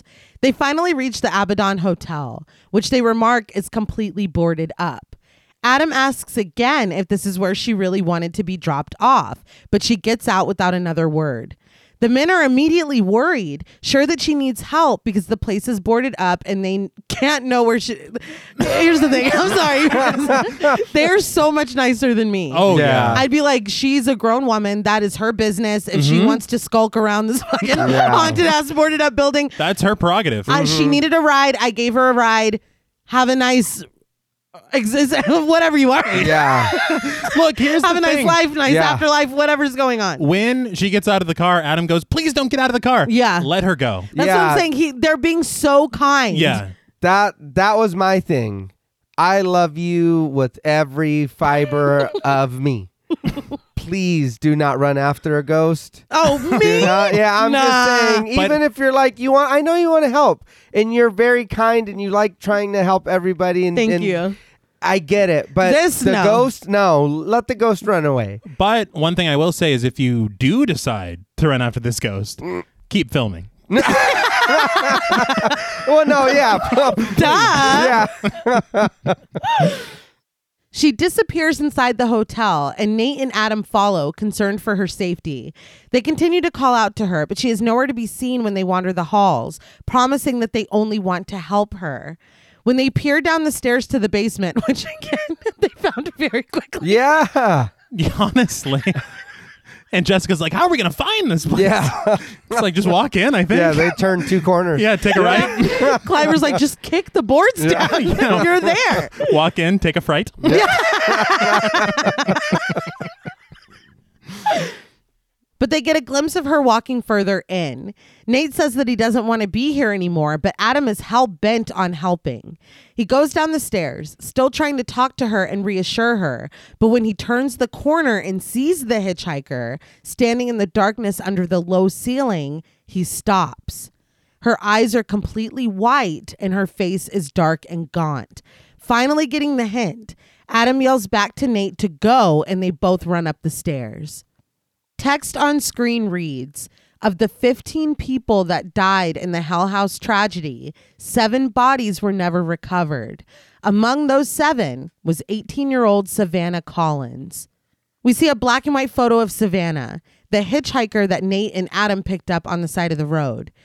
The text continues that it's rumored that she hitchhiked to Hell House's opening night. We see a still of the video, Savannah standing outside of Nate's window. We see another still of her standing in the dark basement with her scary face. They put the black and white photo side by side next to this image, and it fades to black. I will say, despite them misspelling the word hitchhiked, I think I was like, Russell win. We don't, he made a was in mistake. a hurry, dude. He was scared. really, you see that gif of Kermit typing? That's how I feel doing these scripts sometimes. Dude, no shit. Because reading back, I'm like, what the fuck were you thinking? I will say that this is one of the most successful moments in the film for me. All right, because I really enjoyed this little story here. Yes. I did too. I was like, that's fucking creepy as shit. Yeah. And then with the side-by-side picture, I was like, that's great. Yeah. That's fantastic. It was a real chef's kiss for me. Yeah. Hell And yeah. from the start. Yeah. And then, honestly, the reveal of her face in the basement, I was like, oh shit. Yeah. It got me. It was Yeah. good. It was really good. And there's another moment that comes up later that is just as good. Yeah. But I really wanted to highlight this because it feels like a mini little urban legend. Yeah. And for me, it's the most successful of all of these little flashbacks. Videos? Yeah. Yeah. And for me, this entire thing, this is proof Yeah. more than anything. Mm-hmm. Can't we, I don't care what Tasselman's saying. Yeah. This should be the evidence of saying, hey, there are spirits here. Yeah. This is what you mush in Tasselman's face when Yes. he's like, nothing's been proven. Like the cassette tape or the DVD? Is it? All of it. Either way, every yeah. piece of it. We Just, got 3 people here to do it. Yeah. All right. Yeah. yeah, easily. But Mitchell, Jessica, Molly, and David sit at a table in a bar with the camera, of course, pointed at them. Molly explains that she used to hate tattoos, but now since she's dating David, who has full sleeves, she's okay with them. David jokes that the town from Footloose is real, and that's where Molly's from. He goes on that when he went to meet her parents, she grabbed him and warned him not to dance. They all laugh, but Molly's like, I didn't say not to dance. It was a joke. I didn't say not to dance. I said, don't be weird. She says he can always be weird in front of her, but not them. Russell's like, leave this in. Yeah. I mean, it's very important to show that, especially The dynamics. Yes. Yeah. When we get into the house, it's like, oh, that's why, they care so much about where the other one is. Yeah. It makes sense. But it's just kind of funny. But I love the It was. thought of this man being cognizant of this as he's editing this together and being like, no, we need to establish before they get there. Yeah. Before Yeah. they even get there, we need to establish they care about each other Yeah. quite a bit. Maybe we'll show them dancing. I don't know. I haven't decided yet. Yeah, actually, show them dancing the entire scene. They do. But suddenly, David is overcome with a bout of weirdness, and the couple decides to take it to the dance floor. Jessica, who I noticed is drinking water while everybody else is drinking beer, moves to sit across from Mitchell once they're gone. Mitchell looks after the couple and they sit in silence for a moment before Jessica asks if he's okay because he looks sad. He assures her that he's fine and quickly changes the subject, asking what she's hoping to get out of all of this. Is she trying to get her company on the map? Jessica says that her company is already on the map, but if she's being honest, this is just the most interesting thing that's come across her desk in a long time. She asks him what he really thinks happened to Sarah Havel, because he can't really think that he interviewed a dead girl. That's something that honestly should come up more often. Yeah. Because Mitchell was there. He was there. Yeah. He met Sarah. Yeah. Who was a ghost. Yeah. Like, that's proven as well. She was straight up a ghost. Yeah. Yeah. And again, when we're talking about characters that should be here, Yeah. she needs to be in this film. Yeah. Where is Sarah's ghost? Yeah. I mean, I don't know. Oh yeah. We get a flash from the first film of Sarah Havel, played by Ryan Jennifer Jones, before Mitchell defers. Again, Wynn's like, no, we need to remind everybody. Now they're thinking of Sarah. Put that in there. Yeah. He asks to answer that question some other time when the camera isn't on. Jessica offers to turn it off, but Mitchell deflects, saying that then they'll miss David and Molly dancing. Jessica laughs and changes the subject again, wondering what he thinks about Brock Davies coming with them. And why can't he answer it now? Yeah. He's like, it's all a hoax. We faked everything. Yeah. Turn the camera off. Don't tell Arnold Tasselman. He was right. He was right. He was right to sue me. That regular ass dude was right. But Mitchell admits that he's not thrilled by the idea and asks how he even knows about it when he specifically told him after the talk show that he would never go back to the Abaddon. Jessica says that he just knows things, but Mitchell asserts that it's a bad idea. Jessica insists that she told Brock that and invites Mitchell to guess how Brock responded. Mitchell guesses, if you're looking for the secrets that only ghosts keep, you need Brock Davies. Jessica says that he's right. So I guess that's his tagline. Yeah. It's a pretty good tagline. It's good. Mitchell insists that she look at him when he says this. He doesn't think that she or Brock understand that this is really dangerous. They actually need to be in and out, and they don't have time for Brock to be filming extra stuff for his new reality show. I feel like even if I didn't believe a warning in the way he looks and Yeah. he's telling her, I would be bothered. I would be like, okay, I'd be uneasy. All right, maybe something is scaring him that much. I should be worried. It's for me the fact that she's like, we need you, you know better than anybody, and then he's like, this is dangerous, and she's like, nah, you don't know anything. Yeah. Well, he's like, you know your way around. That's all. Yeah. I didn't ask for fucking anything else, Mitchell. The man who's interviewed a ghost and also his his producer or whatever, his host has disappeared. Yeah. But Jessica agrees and says that she told Brock that. Mitchell asks if she believes, and to his disappointment, she says that she needs to see things to believe them. And again, in Mitchell's defense, he saw and interviewed a ghost. Yes, he did. Yeah. Mitchell says sincerely that he hopes that she's still a skeptic at the end of all of this. Molly and David return, announcing that they've moved on to shots, and the footage fades out. It is now Sunday, October 8th. The footage takes us along in the car, looking out the window on the way to the Abaddon Hotel. They gather in a field close to the hotel, Jessica checking with David, who's behind the camera, and making sure that he's good on battery and cards. David asks Mitchell what the likelihood is of them actually being able to get in through the back, but Mitchell says that that's the best way in and he knows how to get to everywhere from there. He says that he'll break the back door down before he tries to get in another way. Molly nervously asks if no one will be able to see them if they go in through the back, and Mitchell and Jessica confirm this. Molly's uneasiness is on full display, and Jessica asks if she's okay. Molly admits that she doesn't even like going to Halloween haunted houses, let alone one that's been abandoned for 7 years.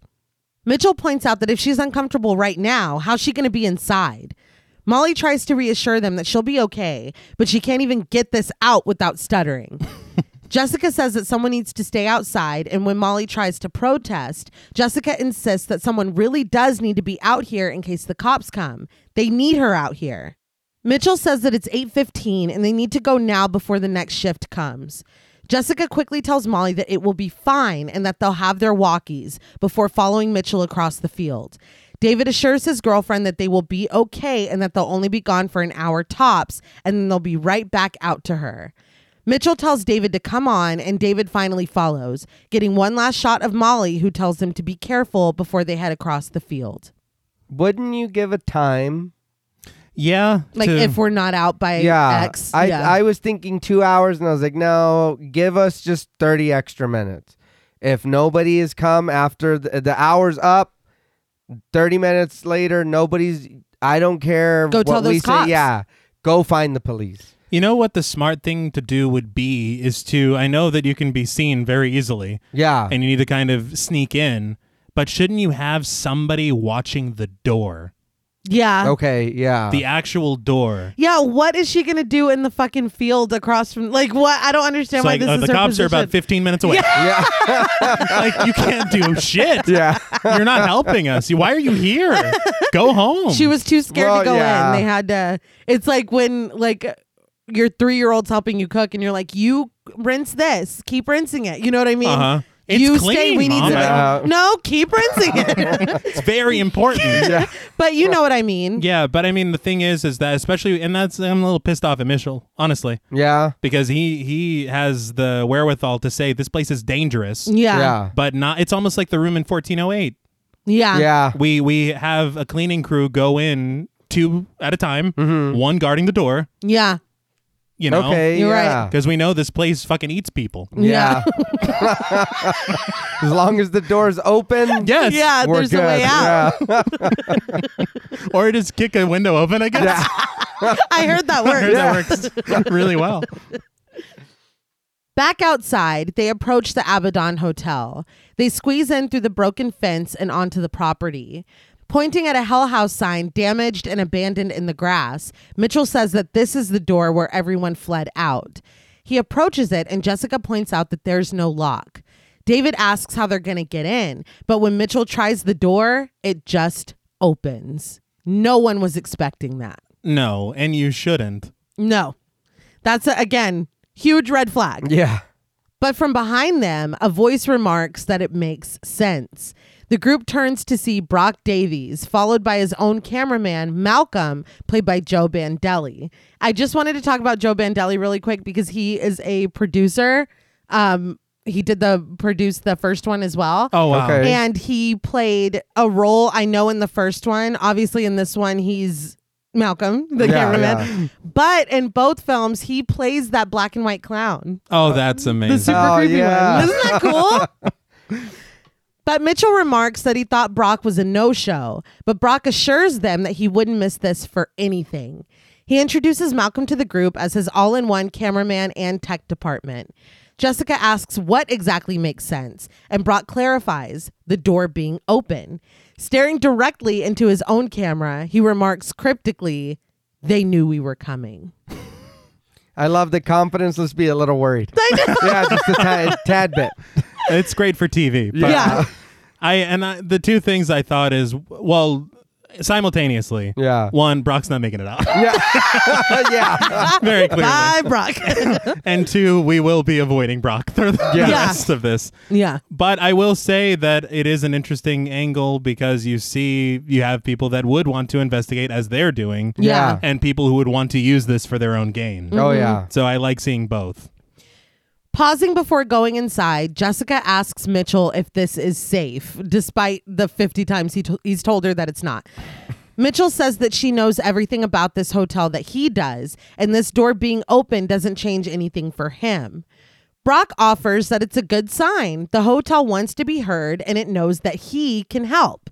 Mitchell tells everyone to head in, and they do, one by one. Brock and Malcolm are last, and Brock turns to him, telling him not to stop rolling. And Mitchell does prop the door open. He does. So there's something. Yeah. But the group heads inside the Abaddon Hotel, David mimicking under his breath that the hotel wants to be heard. Jessica tells him to shut up, but she can't help but laugh herself. Jarringly, we cut to Jessica sitting in an interrogation room, her hair mussed and her face bloody. A tear rolls down her cheek as she catches her breath and stares into nothing. Text on screen tells us that this is Thursday, October 12th. She looks around the room wordlessly until an off-screen officer asks her permission to record the conversation. She nods and starts to break down in tears. The officer asks if she remembers anything and how she came to be walking on the side of the road tonight. She shakes her head. He asks if she remembers anything from the last few days, and she shakes her head again. The officer informs her that she's been missing for the last 5 days, and if she can remember anything that happened since last Sunday. This sends Jessica into hysterics. She breathes heavily until she buries her head in her hands and screams.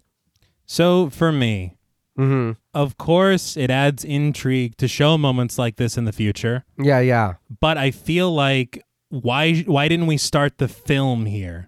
Okay. It kind of is more in line with the first one, Right. to do that. But at the same time, I feel like I don't mind jumping around, Yeah. but I feel like let's start at the furthest point in the future, and then we'll take it back. Okay. That's fair. Well, Yeah. we had to start with Jackson's very important story. Who we will see again, yes? Yeah. Let's continue. I just feel like, because we'll say, because Jackson's story was a part of the Morning Mysteries Yeah. Yeah. broadcast. So we'll start with Jessica at the police station, then we'll go back to where it began for this group Yeah. on the Morning Mysteries. Yeah. Then we'll go through that, and then we'll take us through with this. Yeah. Yeah. The place, the house. Yeah. The hotel. Yes. But we go back to the Abaddon as the team makes its way through the first floor. We get an editor's note. The following footage is highly disturbing and completely unexplainable. The group reaches the kitchen with its racks of wine bottles, and Mitchell informs the group that this is where they split up. The fastest way to the dining room where Brock wants to go is to the left, and the fastest way to the basement where they need to get is to the right. Brock accepts this immediately, telling the camera dramatically that they're going to go that way. I was like, dude, calm down. Malcolm starts to follow Brock, but he stops. He warns the other group that if they hear any sounds, just ignore them. He's got a feeling that this hotel is going to be very responsive to them.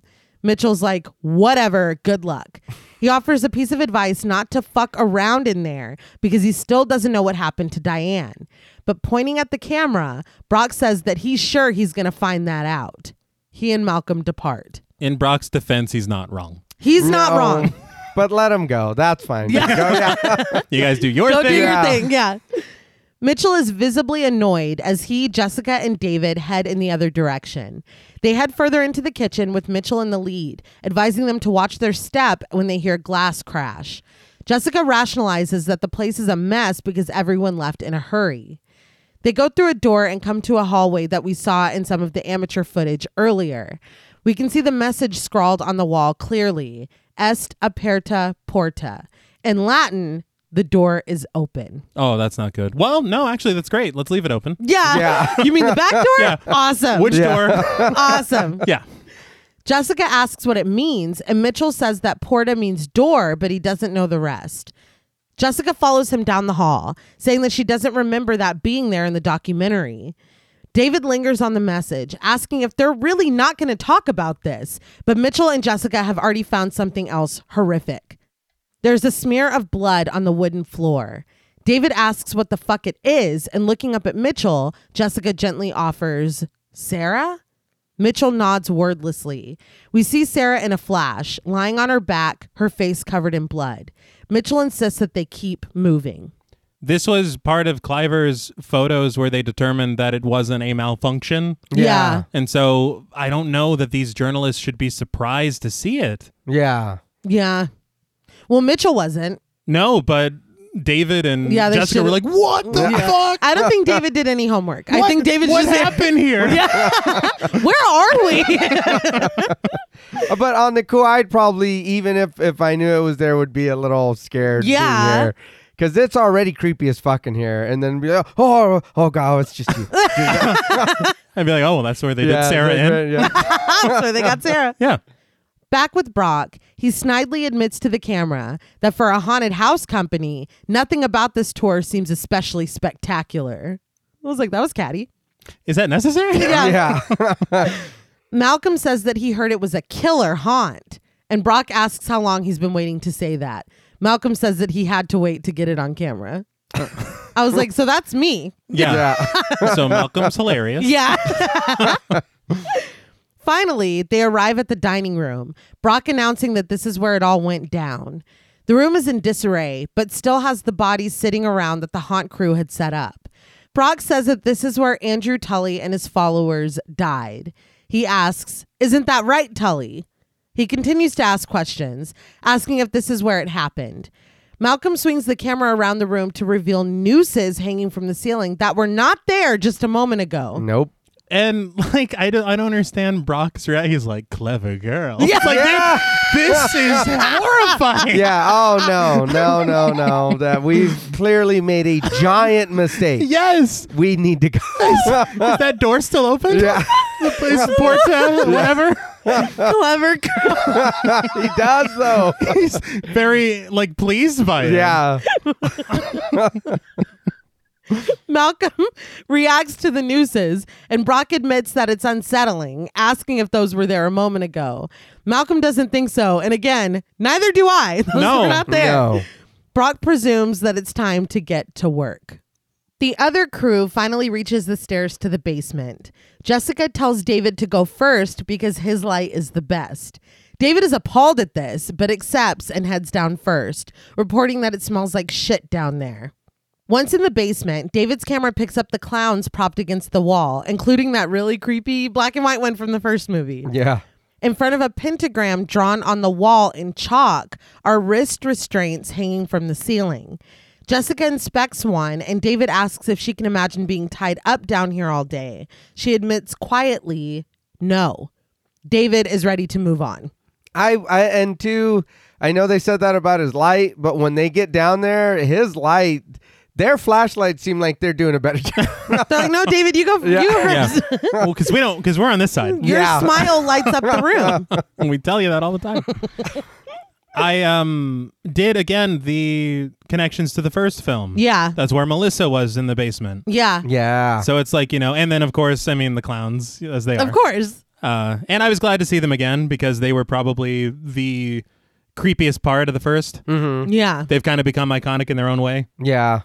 But the camera falls upon the clowns again, and Mitchell tells them to not look at them and ignore them. He leads them to the fridge. Once inside, David remarks, whoa, mother load, at the multiple boxes inside. Mitchell wonders why they would bring all this from the city, but David reasons that you have to keep your shit somewhere. I was like, yeah, I guess. Yeah. I guess that's true. But it is weird for Tully to be like, just put it in the freezer. Yeah. Yeah. Ready to be finished and out of here, Mitchell tells everyone to grab a box and start digging. I don't know why we wouldn't just take the boxes upstairs.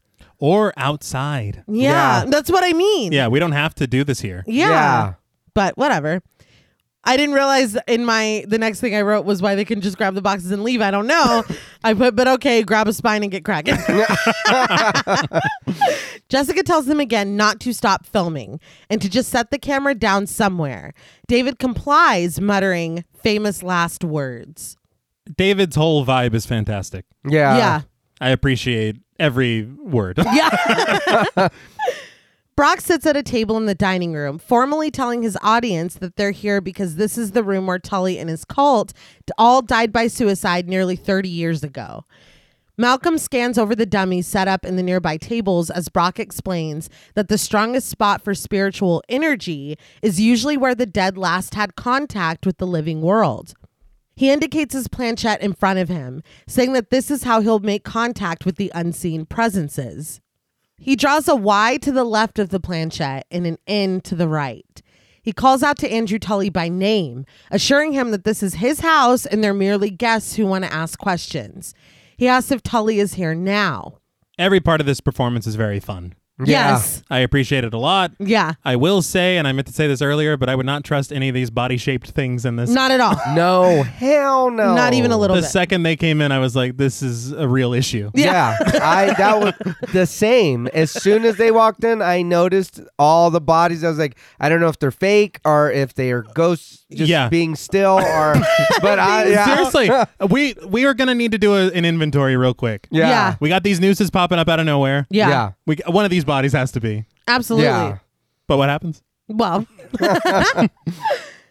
he asks if Tully is here now, and the planchette slides over to the inn, and Brock remarks that it's not Tully then.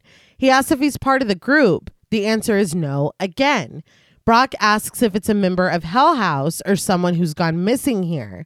The answer remains no, and Brock accuses the spirit of lying to him. I appreciated that. Yeah. Because honestly, the fact that you asked if Tully was there and they said no, and he's like, all right, let's move on. Yeah. Like, no, it could be lying. It could be. Yeah. So thank you. Well, the answer stays no. Oh, Very bold, though. Yeah. Yeah, I wouldn't. Yeah. No. Malcolm glides the camera over to the dummies again, but this time, one that had its face turned away is staring back at him. Brock asks if the spirit has anything to do with the disappearance of Diane Graves, Jackson Mallet, or anyone from Hell House. We hear the planchette scrape across the table, and when Malcolm's camera settles back on it, it's firmly on the Y. He cautions Brock to settle down a little bit. That did make me laugh. But Brock isn't trying to hear it. He asks the spirit if it intends to do any harm to anyone in the hotel. The planchette stays on the Y. Brock starts to ask another question, but they're both startled when they see that same dummy standing up next to her seat. There's a bloody circle in the center of her long white gown, and she stares at them with no expression on her face. Brock puts his hands up, promising the spirit that they're leaving and they don't want anything else. He tells Malcolm to run, and they both do, fleeing from the room and into the adjoining hallway and running straight into the woman that they were running away from. The footage freezes on her face, zooming in quickly on her eyes before cutting to black. Now, we were talking, and this is so like minor and nitpicky, but we were talking earlier before we started, and that last little zoom was too much. It was. Everything was going so It was great. good. The scene, him asking, them being there, the head turning, then her getting up, then all of that. But yeah, that last little he's like, no, I don't. We didn't need that. It's a bird now. Yeah. Yeah. I think for me, what I liked is when the camera does the pan Yeah. and back and you see the head turn. Mm-hmm. I would have liked it if Brock just continued and that's where it ends. I don't think we need to even see the ghost girl standing. Okay. Yeah. If we stop it there, you're like, oh, shit's going down here. And you can leave it to happen off camera. Yeah. I think that's more effective. Well, Okay. I don't necessarily mind it, but that probably would have been scarier because we already had that establishing shot of them, and then him panning back around was really brilliant. Yeah. It would have worked. We really didn't need to see anything, and then maybe we just see the aftermath later. And that would have been more shocking. Yeah. Because now we're like, oh, they've run afoul. They're of done. ghosts. Yeah, they're fucked. We do get an editor's note. The Wynn Media Group has not verified the identity of this and other anomalies found on the recovered video. Brock Davies and Malcolm Fletcher remain missing to this day. We get footage over Brock's shoulder again, the woman peering back at him from next to the table. All right, this is where I have an issue. Because they show her in the last shot of this little section of the editor's note. Yeah. Her standing up is the shot that we see. Before they're like, oh, we're sorry, we'll leave. Yeah. Yeah. And I'm like, but they present it in a way of, did you guys notice this? Yeah. Of course we did. We did. Because we just saw much worse happen right after. Yeah. So why don't you show the demon face or whatever? Like I don't know. We saw much worse a second later. That's all I'm trying to say. Maybe they were like, that was too scary. Yeah, You don't want to see that. We happen. need to put him through But it you twice. froze it for like 15 seconds. Yeah. You did, yeah. And then zoomed in one more time. Yeah. The way I took it was more like, look, he fucked around and they found out. He found they out. did. You know Yeah. what I mean? Absolutely. But Back in the fridge, David sets the camera up and the sleuths start sleuthing. Jessica finds blueprints of the hotel's layout. Opening a weathered box, David confirms that they definitely have rats, and Jessica complains about the dust. David finds an old menu and points out to the crew that they have a whole steamed lobster, but no nachos. I think every, high-class restaurant Yeah, everybody has nachos. has a nacho plate. I personally, I'm with David on this. Yeah. We had nachos for dinner last night. Yeah. They're delicious. Yeah. When he defends his love of nachos, Jessica tells him to focus, promising that she'll get him some as soon as they leave. David is just as thrilled by the prospect of nachos as he is when he finds a stash of tapes detailing the construction of the hotel. Now, behind them in the dark hallway, and I didn't even realize this till the second time I watched it, that clown walks by. Yes.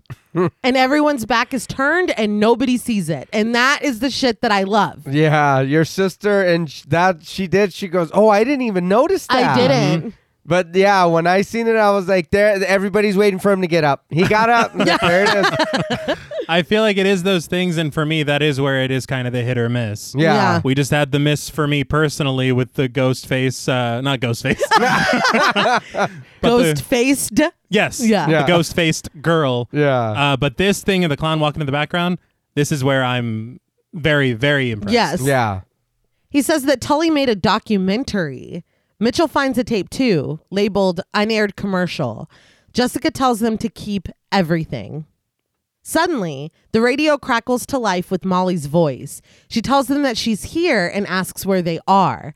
David radios back and she reports that she's here, upstairs. He asks what she's doing inside when she was supposed to stay outside, and Molly sounds frustrated. She says that she's in the main entranceway. Jessica tasks David with going to get her and find out what she's doing here. She says that if it's the cops, to just tell Molly to stay calm and it'll be fine. Annoyed at being volunteered and the idea that the cops could be here, David radios Molly to tell her he's on his way before handing the walkie over to Jessica. I have a problem with a little problem with this. Why can't you just talk to her on the walkie-talkie? I don't know. Like, Tell her to get out? Yeah. Nobody called you. Just go. Is the door open? Get out of here. Anything. Mm-hmm. You're not supposed to be here no matter what. And I mean, I just don't understand. And it's very funny later on when she gives the explanation, because it's a lot. It's a lot. Yeah. And it's like, I don't know. There has to be, and her hesitance earlier. Yeah. Yeah. Are you sure? Yes. Or whatever. It's like, oh, okay. I'll be there in about 15 minutes. David snags the camera and goes upstairs, running into a very frazzled Molly in the entryway. David gently asks what she's doing here when Jessica told her to stay outside. Molly says that she knows that's what Jessica said, so why did David tell her to come in here? David is confused, saying that he didn't tell her anything. Molly is insistent, telling David that he did radio her and tell her to come. But David says that he's been down in the basement going through tapes from 1986. He tells her flat out that he never even touched the walkie until she called him. Molly continues to argue, quoting that he told her they could use some extra hands and that he'd let her in through the front door. She yells, telling him that it is not okay to screw with her. David tries to defuse the situation and takes the walkie from her to call Jessica and Mitchell, telling her honestly that he wouldn't do that to her. In the basement, the radio broadcasts David's voice, telling them that something very weird is going on here. Jessica asks if he's with Molly and wants to know what's happening. David relays what she said, that he called her and told her to come in. Mitchell takes the walkie and asks what door Molly came in through. David reports that it's the front door, and Mitchell asks if it's closed. It is. Come on, man. And so the ghosts have the fucking voice changer from Scream 3? Yeah. So it is Ghostface. Yes. Yeah, it is Ghostface. We were right. Yeah. Mitchell asks if David can open it. After a long pause, David says that it's locked and he can't. This is enough for Mitchell. He tells Jessica to gather everything and that they need to leave right now. Jessica's confused, wanting to stay, but Mitchell tells her emphatically to just move. She laughs it off, telling him that nothing's happened. But Mitchell says that Molly wasn't supposed to be in here. He tells her to think logically. How did she get her hands on the evidence? He says that something was trying to get them here and it worked. Finally, she listens to him and they gather their things. He even tells her to forget about the rest and to leave. She's annoyed. But he told you Yep. a long time ago and very many times. Yep. If I tell you, let's go, get Go. up and let's go. You drop what you're doing. Oh, not the camera. Okay, fine. Yeah. And he even said then he needs to remember how he got Yep. out Yep. or how to get out. Yeah. There comes a point later where Jessica grows more and more annoyed. Yeah. And it's like, this has been his only thing that he's been saying. Are you the Hotel Abaddon dude?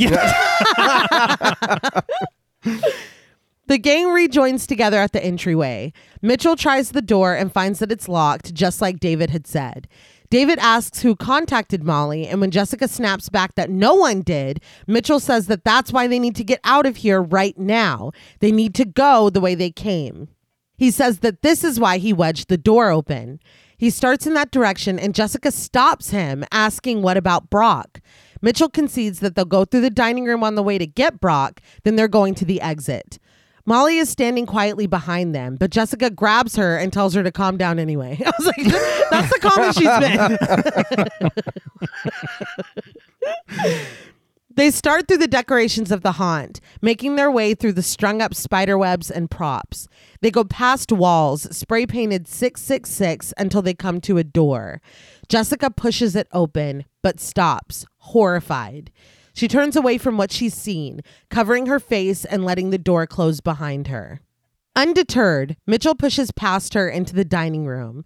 Brock and Malcolm hang from the ceiling by nooses around their necks.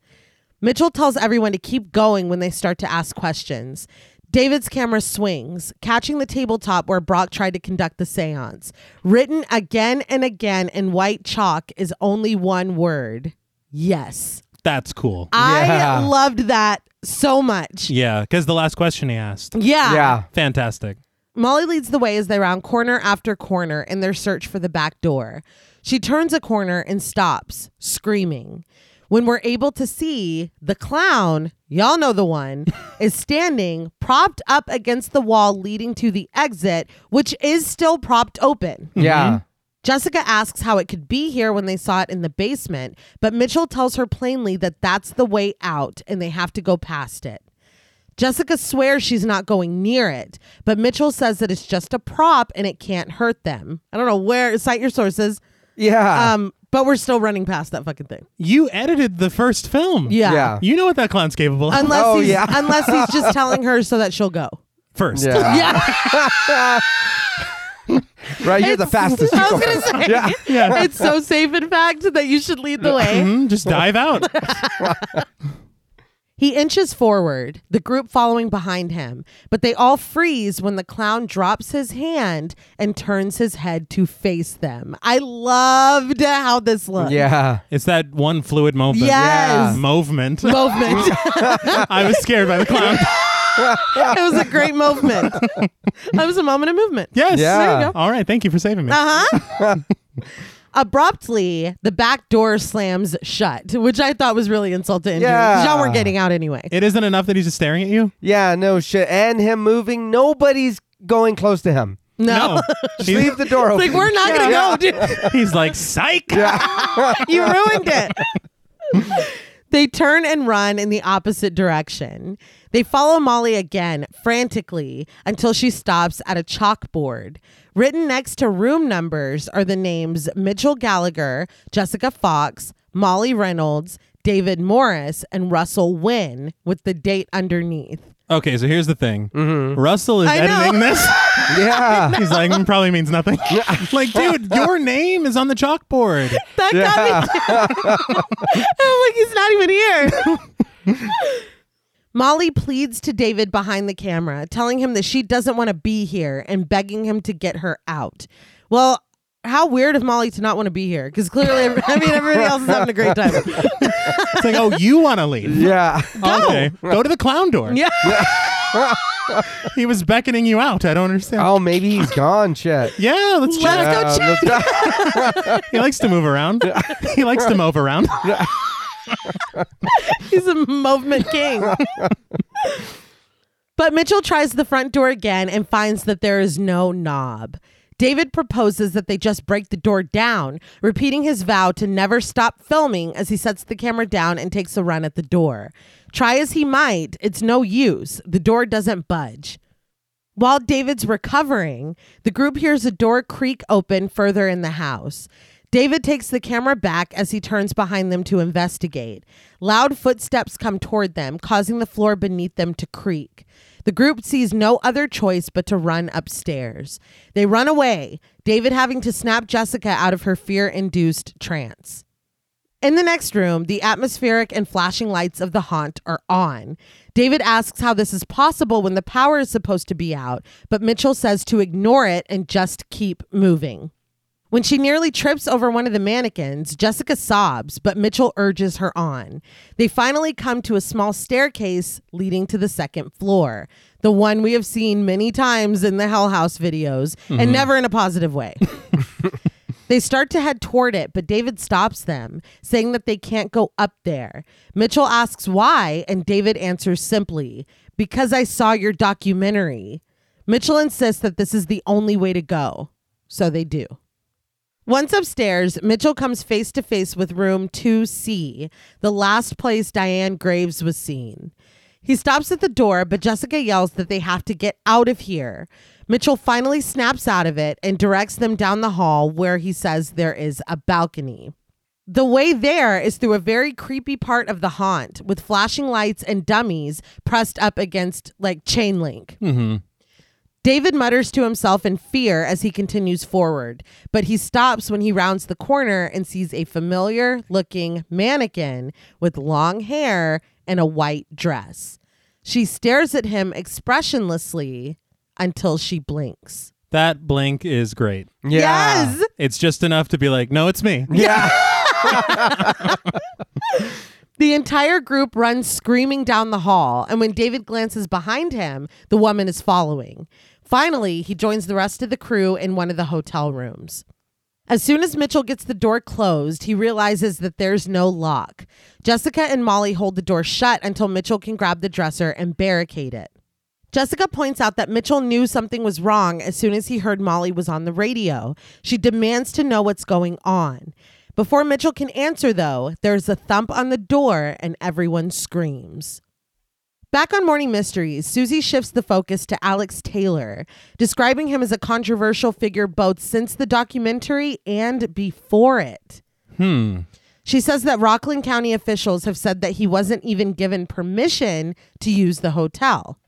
Arnold co-signs this, saying that when Alex met with his associates, they cautioned him against using the hotel and suggested alternatives. Susie asks if he was cautioned against or outright denied access. And Arnold says that legally they weren't allowed to forbid him from using the hotel, so that didn't happen. I don't get this. I don't know. Because if you don't have permission from the county, isn't it trespassing? Yeah, I think so. It's like, look, dude, if you do it, I'm going to be really disappointed. I can't tell you no, but... And we own the building, but we can't say anything. Yeah. It's like, what? How are you using it? It's your building. Yeah. And we couldn't say no. Yeah. Yes, you could. What are you talking about? You could. Susie asks Brock if he's been able to draw any conclusions from what he's seen, and Brock says that he has. He says that Alex has a personality trait that's common with people who start with nothing and are able to build their own businesses. Ruh-roh. Damn. I'm concerned. Yeah. Hey, move past that real quick. Yeah. Let's not stay on that too long. Yeah, let's not dwell. They're comfortable taking risks and gambling, and when those risks and gambles don't work out, they're prepared to double down until things spiral out of control. And he says that this is what happened with Alex. I don't know why Brock is the psychology expert. Yeah. He's not. Yeah. But she's like, Brock, what do you think? Yeah. He's like, well, since Alex is passing, we've had a long talk. He told me he's all about starting his own business. Right. That's where it began, really. But we see a picture of a journal found in Alex's things with demonic figures drawn on the pages. Brock points out the fact that Hell House was in trouble financially, and no one but Alex knew that, with the exception of possibly Mac. He feels like something darker and more nefarious was at play. He surmises that something was drawing and compelling Alex down a path toward his own demise. He speaks over footage of the Hell House documentary where we see Alex Taylor, played by Danny Bellini, talking to his crew. So this is starting to highlight a little of the mystery of the first film. Yes. Where we were very confused as to what's going on and why they have to do this. Yeah. And I remember Mac and Tony having that conversation where it cuts and we don't see what is said. Yeah. And then they're suddenly... Then they're very upset after. Yeah. They're upset sitting in a field. And I think Dust in the Wind was playing. It was a beautiful shot. It was very beautiful, but we never knew what exactly was going on. Yeah. But they were just like, fucking Alex. Yeah. And you're like, what did he do? Well, we're about to find out. Yes. And knowing that this was a conceived trilogy, I really like that. Yes. That he was like, look, we'll plant the seed and later on it'll grow. I thought that was cool. I agree. But Susie interjects that still doesn't explain why Alex picked the Abaddon Hotel out of all the options he had. But Mitchell has a theory. He reluctantly tells the panel that he thinks Alex was contacted by the hotel. Arnold makes exaggerated faces at this while Mitchell's talking. That is very disrespectful. Yeah. It's like, whatever. Fuck off, Mitchell. But Susie asks for clarification since the hotel had been closed. Mitchell doesn't mean that someone called to confirm his stay. He means that there's something within the hotel that orchestrates events that fall like dominoes. It's cause and effect. We get a glimpse of Mitchell in the car with Molly and David, then another glimpse of Sarah, Alex, and Mac in the car being filmed by Paul. We see Jessica leading them toward the hotel in the cornfield. We see Diane Graves walking toward the front door. Susie asks, what's the effect? Before Mitchell can answer, we see Brock leading Malcolm into the hotel. Then we see Alex leading Mac, Sarah, and Tony Prescott, played by Jared Hacker. Mitchell finally answers. Whatever happened on October 8th, 2009 was set in motion long before that night. Okay, so for me, I really appreciate this scene. Mm-hmm. We have a callback to the first film. Yeah. We have a little bit of a hint of some mystery that was left in the first film. Yeah. We have a lot of shots of symmetry of people entering this hotel and their lives being either ended or ruined. Mm-hmm. This, to me, feels like the final scene of the film. Okay. Yeah. This is where I feel like it should have ended because this is the perfect line to go out on to lead into the third film of a trilogy. Yeah. That is a very good point. Yeah. So it was very odd for me because the last thing we saw is them being like, oh, close the door Yeah. with a ghost. And then they're just back in the studio. Yeah. It's like, what? It's just a very odd placement for me. Okay. That's a fair point because it would kind of bring everything full circle. Yeah. And then it kind of just leaves you wanting more, I'll give you that. Yeah. That's a good point. The whole time I was thinking, I was like, so they played the long game? It's like, goddamn, how long did it take you to set this up for this dude and his 4 buddies? Yeah, the hotel's like, and now we play the waiting game. It'll work out. Yeah. Let him cook. Alex is very ambitious. Yeah. And he's in a lot of trouble. Back at the Abaddon Hotel, the group cowers quietly in the barricaded room. Mitchell asks Jessica about the leaked transcript. She says she got it anonymously in the mail. Mitchell retraces the steps. She gets the transcript. Then she called him. Then they brought the crew, and within a few days, they're all trapped in here. Jessica asks why he would let this happen if he knew it was all a manipulation. But Mitchell says that he didn't know until he heard Molly on the radio. And I warned the fuck out of you guys. Yeah. Constantly. Like, how are you? Nope. Don't come at me like that. Just because you're scared now? No. Because you're scared. I don't like that shit. Then why would you let this happen? I didn't want to fucking come here. I didn't fucking do this. But again, he did. He warned him and told him this is dangerous. This is dangerous. I don't think this is a good idea. So many times. Yeah. He asks why he would even come here if he knew they were being baited. Jessica insists that they can't stay here. Well, what, Jessica? You're fucking brilliant, dude. But it's a hotel, I thought. Yeah. That's what they're here for. Yeah, that's weird, Jessica. Mitchell tries his phone again to no avail, so Jessica suggests that they try a different channel on the walkie. They switch channels, and Jessica frantically calls out, asking if anyone can hear them. A calm voice answers, saying that he can hear her. Jessica pleads with him, saying that they're trapped inside the Abaddon Hotel. The voice answers back coolly, "Yes, we have you checked in for October 8th. There's a thud, and Jessica and Mitchell both jump back from the walkie. This is giving 1408. I was going to say. I'm a sucker for it. I like it. I loved it, but it is funny to think that the ghosts are outside with the walkie-talkie. They're like, oh, I got waiting. the bitch. Yeah. It's like, oh, you got their frequency? Oh, dude, fuck with them. Yeah, we're going to fuck with them. Get Molly in first.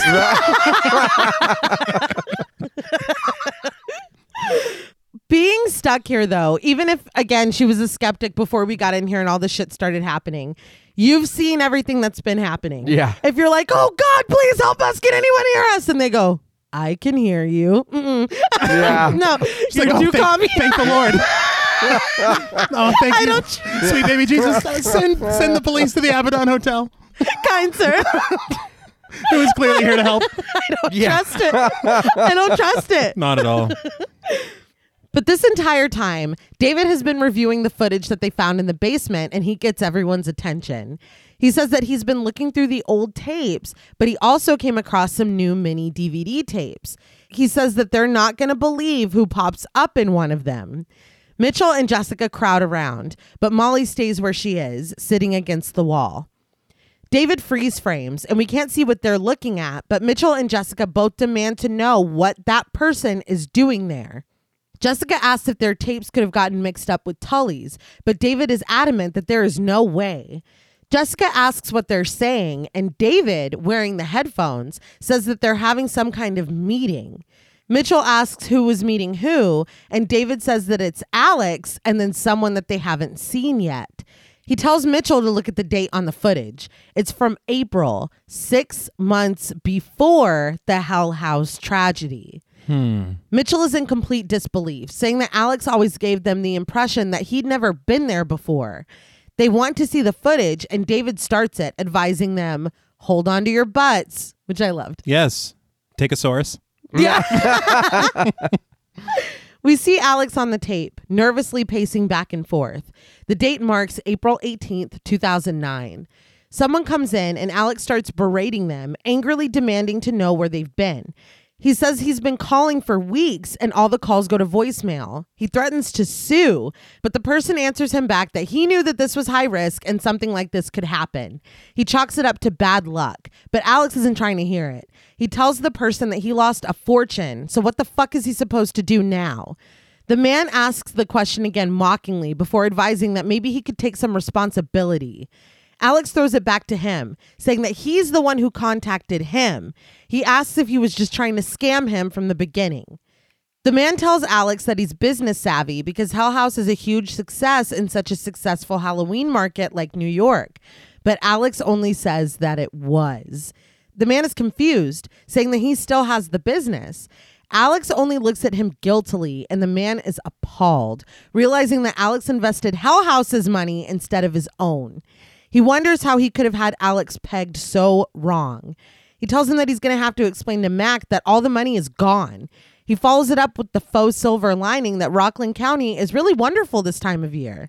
He muses that he wishes he could be a fly on the wall for that conversation. Why is this ghost or whatever, whoever this is, so ridiculously rude? He's really mean. He is, but the way he's saying it is kind of like he knows a little bit. Oh, He's yeah. like, Alex, you did. Yeah. What? You knew all about this. You did your research. But he reassures Alex that maybe he can help. He asks what he thinks of this hotel. Alex puts it plainly. It's a dump. The man agrees, saying that it hasn't had any guests in a few decades, but what does he think about it? Alex allows that it's freaky and easy to get lost, asking why you would make it so hard to find the dining room. The man offers that it's fun. It's been in his possession for a long time, and he's been looking for something to put it back on the map. Maybe an attraction of some kind. A haunted house, perhaps? He says that Alex could help him give this hotel a second life. Alex breathes heavily as he thinks over his options. The man thrusts his hand into frame, primed for a handshake as Alex continues to mull it over. Back in the room, Molly asks out of nowhere if they're going to die in here. Jessica immediately goes to comfort her. She promises that they'll get out of here. They just need to stay calm and figure it out. We flash quickly to the interrogation room. Jessica, blood still smeared on her face, says that she didn't know. She fights her tears as she says there was so much blood. The officer asks, whose blood and where did she see it? Jessica replies, his blood, her blood, my blood. She buries her head in her hands as she says that they laughed and laughed and laughed. After a moment with her head down, she looks back up at the officer. She calmly tells him that in the Bible, they call it the lake of fire. The officer asks who she was with and where she's been the last few days, and Jessica just stares back at him blankly. Lake of Fire, great song. yeah. Yes. Oh, yeah. MTV Unplugged Nirvana. I believe it was the Meat Puppets. But I think the thing for me here is, where are we getting that? Is it from what we see later with a certain person explaining all of the things? Getting what? This biblical situation. Yeah. Yeah, That's from that? I guess. Because it was an odd pivot in the interview. It was. Yeah. There was so much blood. She's going through a lot. Yeah. Do you read the Bible? I was like, oh, shit. Okay. Sorry. I did like that moment with Alex explaining. It was a little expository, obviously. Yeah. But I think it makes so much more sense as to why when everybody was like, look, dude, this shit is happening, and he's like, we gotta open tomorrow. Yeah. You know what I mean? Like Yeah. that, Yeah. it makes so much more sense. Well, if you remember in the first film, it was literally, they had already had Clown Night 1. yes. Yeah. And Yeah. they had people sleepwalking and shit. Yes. And, well, not even sleepwalking. That was a ghost. Yeah. That was a ghost. But Sarah was starting to act weird. Yeah. Oh, yeah. And he was still, like you said, insistent. Yeah. Alex is like, listening, we're doing this. Yeah. Yeah. And that was one of my complaints. Yeah. Yeah. I was like, leave. But now it makes it makes a lot more sense. Yeah. Back in the room, Mitchell advises everyone to conserve their energy, but Jessica insists that they need to go now and find that balcony that he told them about. Mitchell says that they will eventually, but not right now. He reminds her that she saw what was out there, and Jessica finally relents.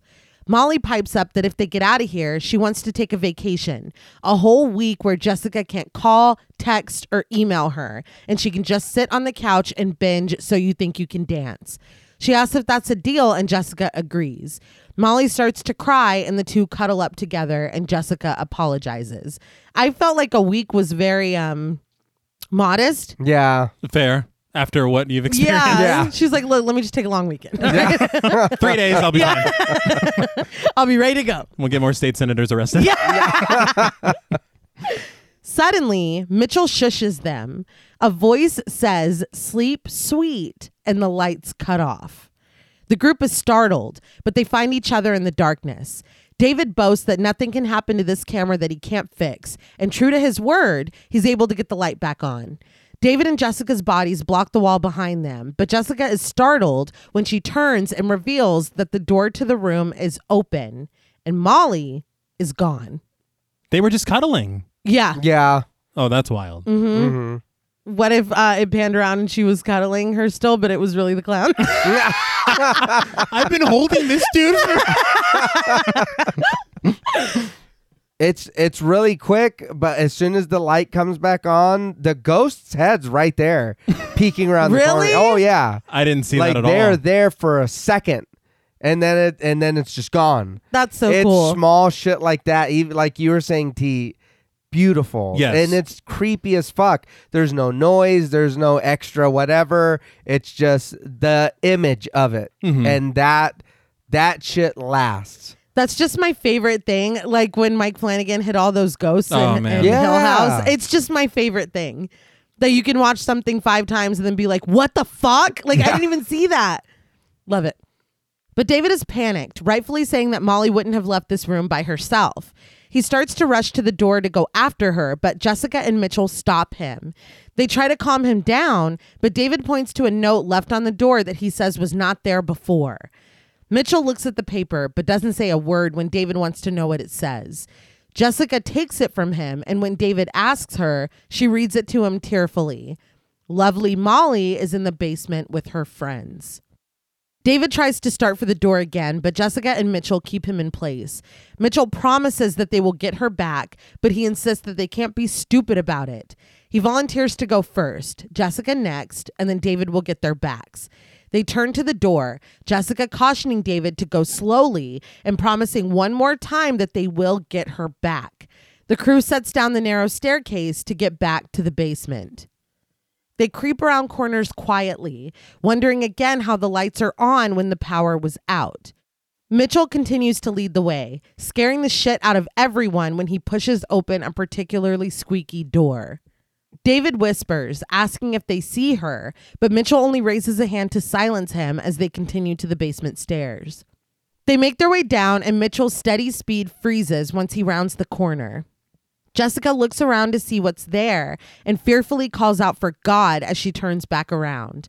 Mitchell implores them to keep it together, but David finally comes around and sees Molly lying on top of the clowns sitting against the wall.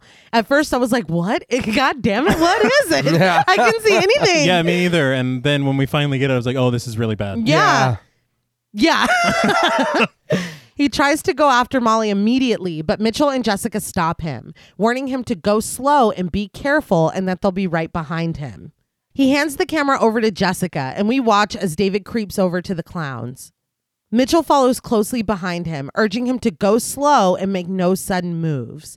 They call out to Molly softly, but she appears to be asleep, sprawled across the clowns. Suddenly, Jessica tells them that something is coming, and now they need to hurry up.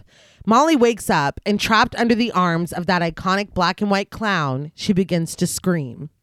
Jessica screams too as she turns in time to see the wall adorned with the pentagram burst and crumble as something burst through the other side. This is a big deal. This is a huge deal, Yeah. and I feel like we don't get enough time to break this down. No, I don't think so. And then it kind of, is it in the director's cut that something like this happens? Do you remember? In the first one? Yeah. Like a hole opens up in the ground or maybe the wall. Like a portal to hell, I guess? Yeah. And then don't we end the scene here, kind of? Well, they're able to get Molly free when the clown raises his arms for some reason and they all run. Like, you've seen enough. Yeah. Through the glitches in the footage, we see figures following them when Jessica turns back around. They run upstairs through the flashing lights and cobwebs of the bar area. Molly leads the way, screaming and banging on doors, but of course, to no avail.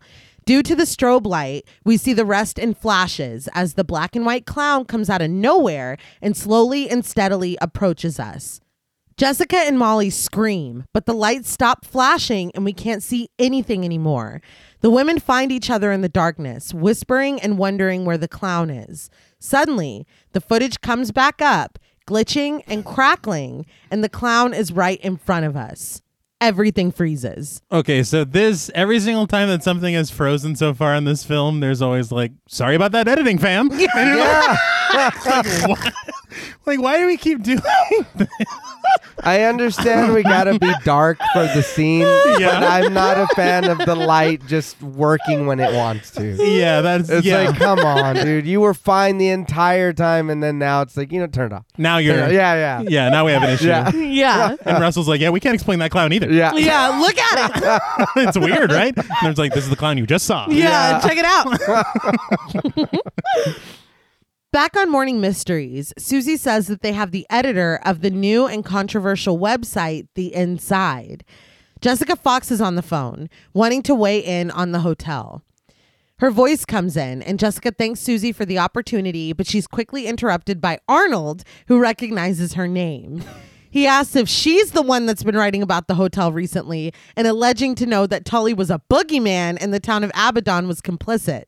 He jabs at her that this is why people laugh at internet blogs, amounting her research to lies and fake news.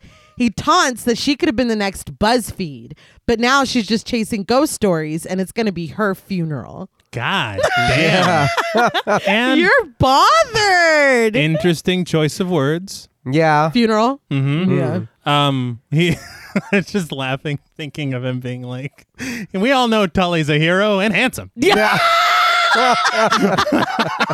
But this is a new character now, right? We're getting introduced to this news anchor. No, this is Jessica. Yeah, this is Jessica calling. Oh, well, what the fuck? Yeah. We're going back and... That's what I'm saying. Okay. Yes. So I'm like, well, hold on. Wait. Well, what? Okay. No. Yeah, we're back in the... Okay. Yeah, we're back in the studio. If you remember in the first 10 minutes of the film when she's like, I'm calling him right now. Yeah, we're back That's there. where we are. We're back there. What the fuck? Yeah, we're back there. Okay, that's what confused me. All right. Yeah. Because I'm like, okay, well, I know the name. Okay, well, but what is she talking about? What the fuck's happening? I thought that happened at the very... Yeah, okay. Yeah, it did, but now we're back. All right. Yeah. All right, I'm up to speed here. Yeah. But it's Jessica's turn to interrupt when she cuts in to tell him that she has physical proof of Tully's involvement of the disappearances, the town's involvement in covering it up, and how it all connects back to Hell House. Arnold asks why then isn't she typing it up in her Brooklyn studio apartment instead of calling here. Jessica says that she will and warns him that if he's on the town's payroll, he should probably resign because things are about to get very messy. Arnold asks why she's even calling. If she had proof, she wouldn't call to threaten him. To be fair, she did not call for you at all. Yeah. You're the one that jumped into this. You interrupted. Yeah. Susie asks if Jessica really does have proof, but Jessica makes her intentions known when she addresses Mitchell directly. She tells him that if he wants to know what happened to Diane, to find her. She promptly hangs up the phone. Susie admits that she doesn't know what that meant, but points out that Jessica claimed to know where Diane went. It's like, yeah, we we were here. Arnold tries to get Susie to sympathize with the town of Abaddon, reasoning that their resources are limited and they're spending all of it providing security for the hotel and having to defend themselves against slander from people like Mitchell and Jessica. Back at the hotel. This is what I'm talking about. Yeah. It does. Yeah. I forgot how dicey it does get at the end. But I really do love this part coming up. Yes. Back at the hotel, Mitchell is able to get the camera on and use the light. He goes through the kitchen and finds the stairs leading up to the second floor. He rushes up them, breathing heavily as he comes face to face with the fenced-off area past the rooms. Instead of going that way, he goes down another hallway and finds Melissa, played by Lauren A. Kennedy. She sits on the floor with her back against the wall, calmly talking on the phone to her mom. She raises a finger to Mitchell to silence him as she confides in her mom that she's just nervous because it feels like Alex is keeping something from them. She's sure that once they get through opening night, it's all downhill. Mitchell just continues down the hall past her, not breaking his stride. But her voice continues saying, "No, Mom, I already told you. I'm dead already." Her voice warps, pitched down and deep, and she continues, "He took us to hell, and Mitchell's coming with us." Mitchell turns around to find Melissa, standing in the middle of the hall facing him. She's now clearly dead and lunges for him. In his attempt to get away from her, Mitchell falls down the stairs and the camera rests, staring at the baseboards. I loved this. Oh, yeah. Yeah, that's amazing. Yeah, this is the actress from the first one, and she is wearing the same like flannel shirt that she was wearing. I mean, this was really great. I think this was really great. It was funny to me that Mitchell's just like, excuse me? Yeah. Well, what has he been saying the whole time? Ignore it. Keep moving. Yeah. Ignore it. Don't look at it. So if you stop to be like, ma'am, I'd be like, you know better than me. So this whole thing was great because he's like, absolutely fucking not. We're still going down the hall. Yeah. And it was one of those moments where you don't know what to expect next. Yeah. And so when her voice shifted, when she was like, talk to me. I was like, oh shit. And then that's fantastic. It was great. Yeah, it was a very good moment. But when the camera comes back up, its position has changed and shows Mitchell lying on the ground unconscious. He wakes up slowly and struggles to get to his feet. Back on Morning Mysteries.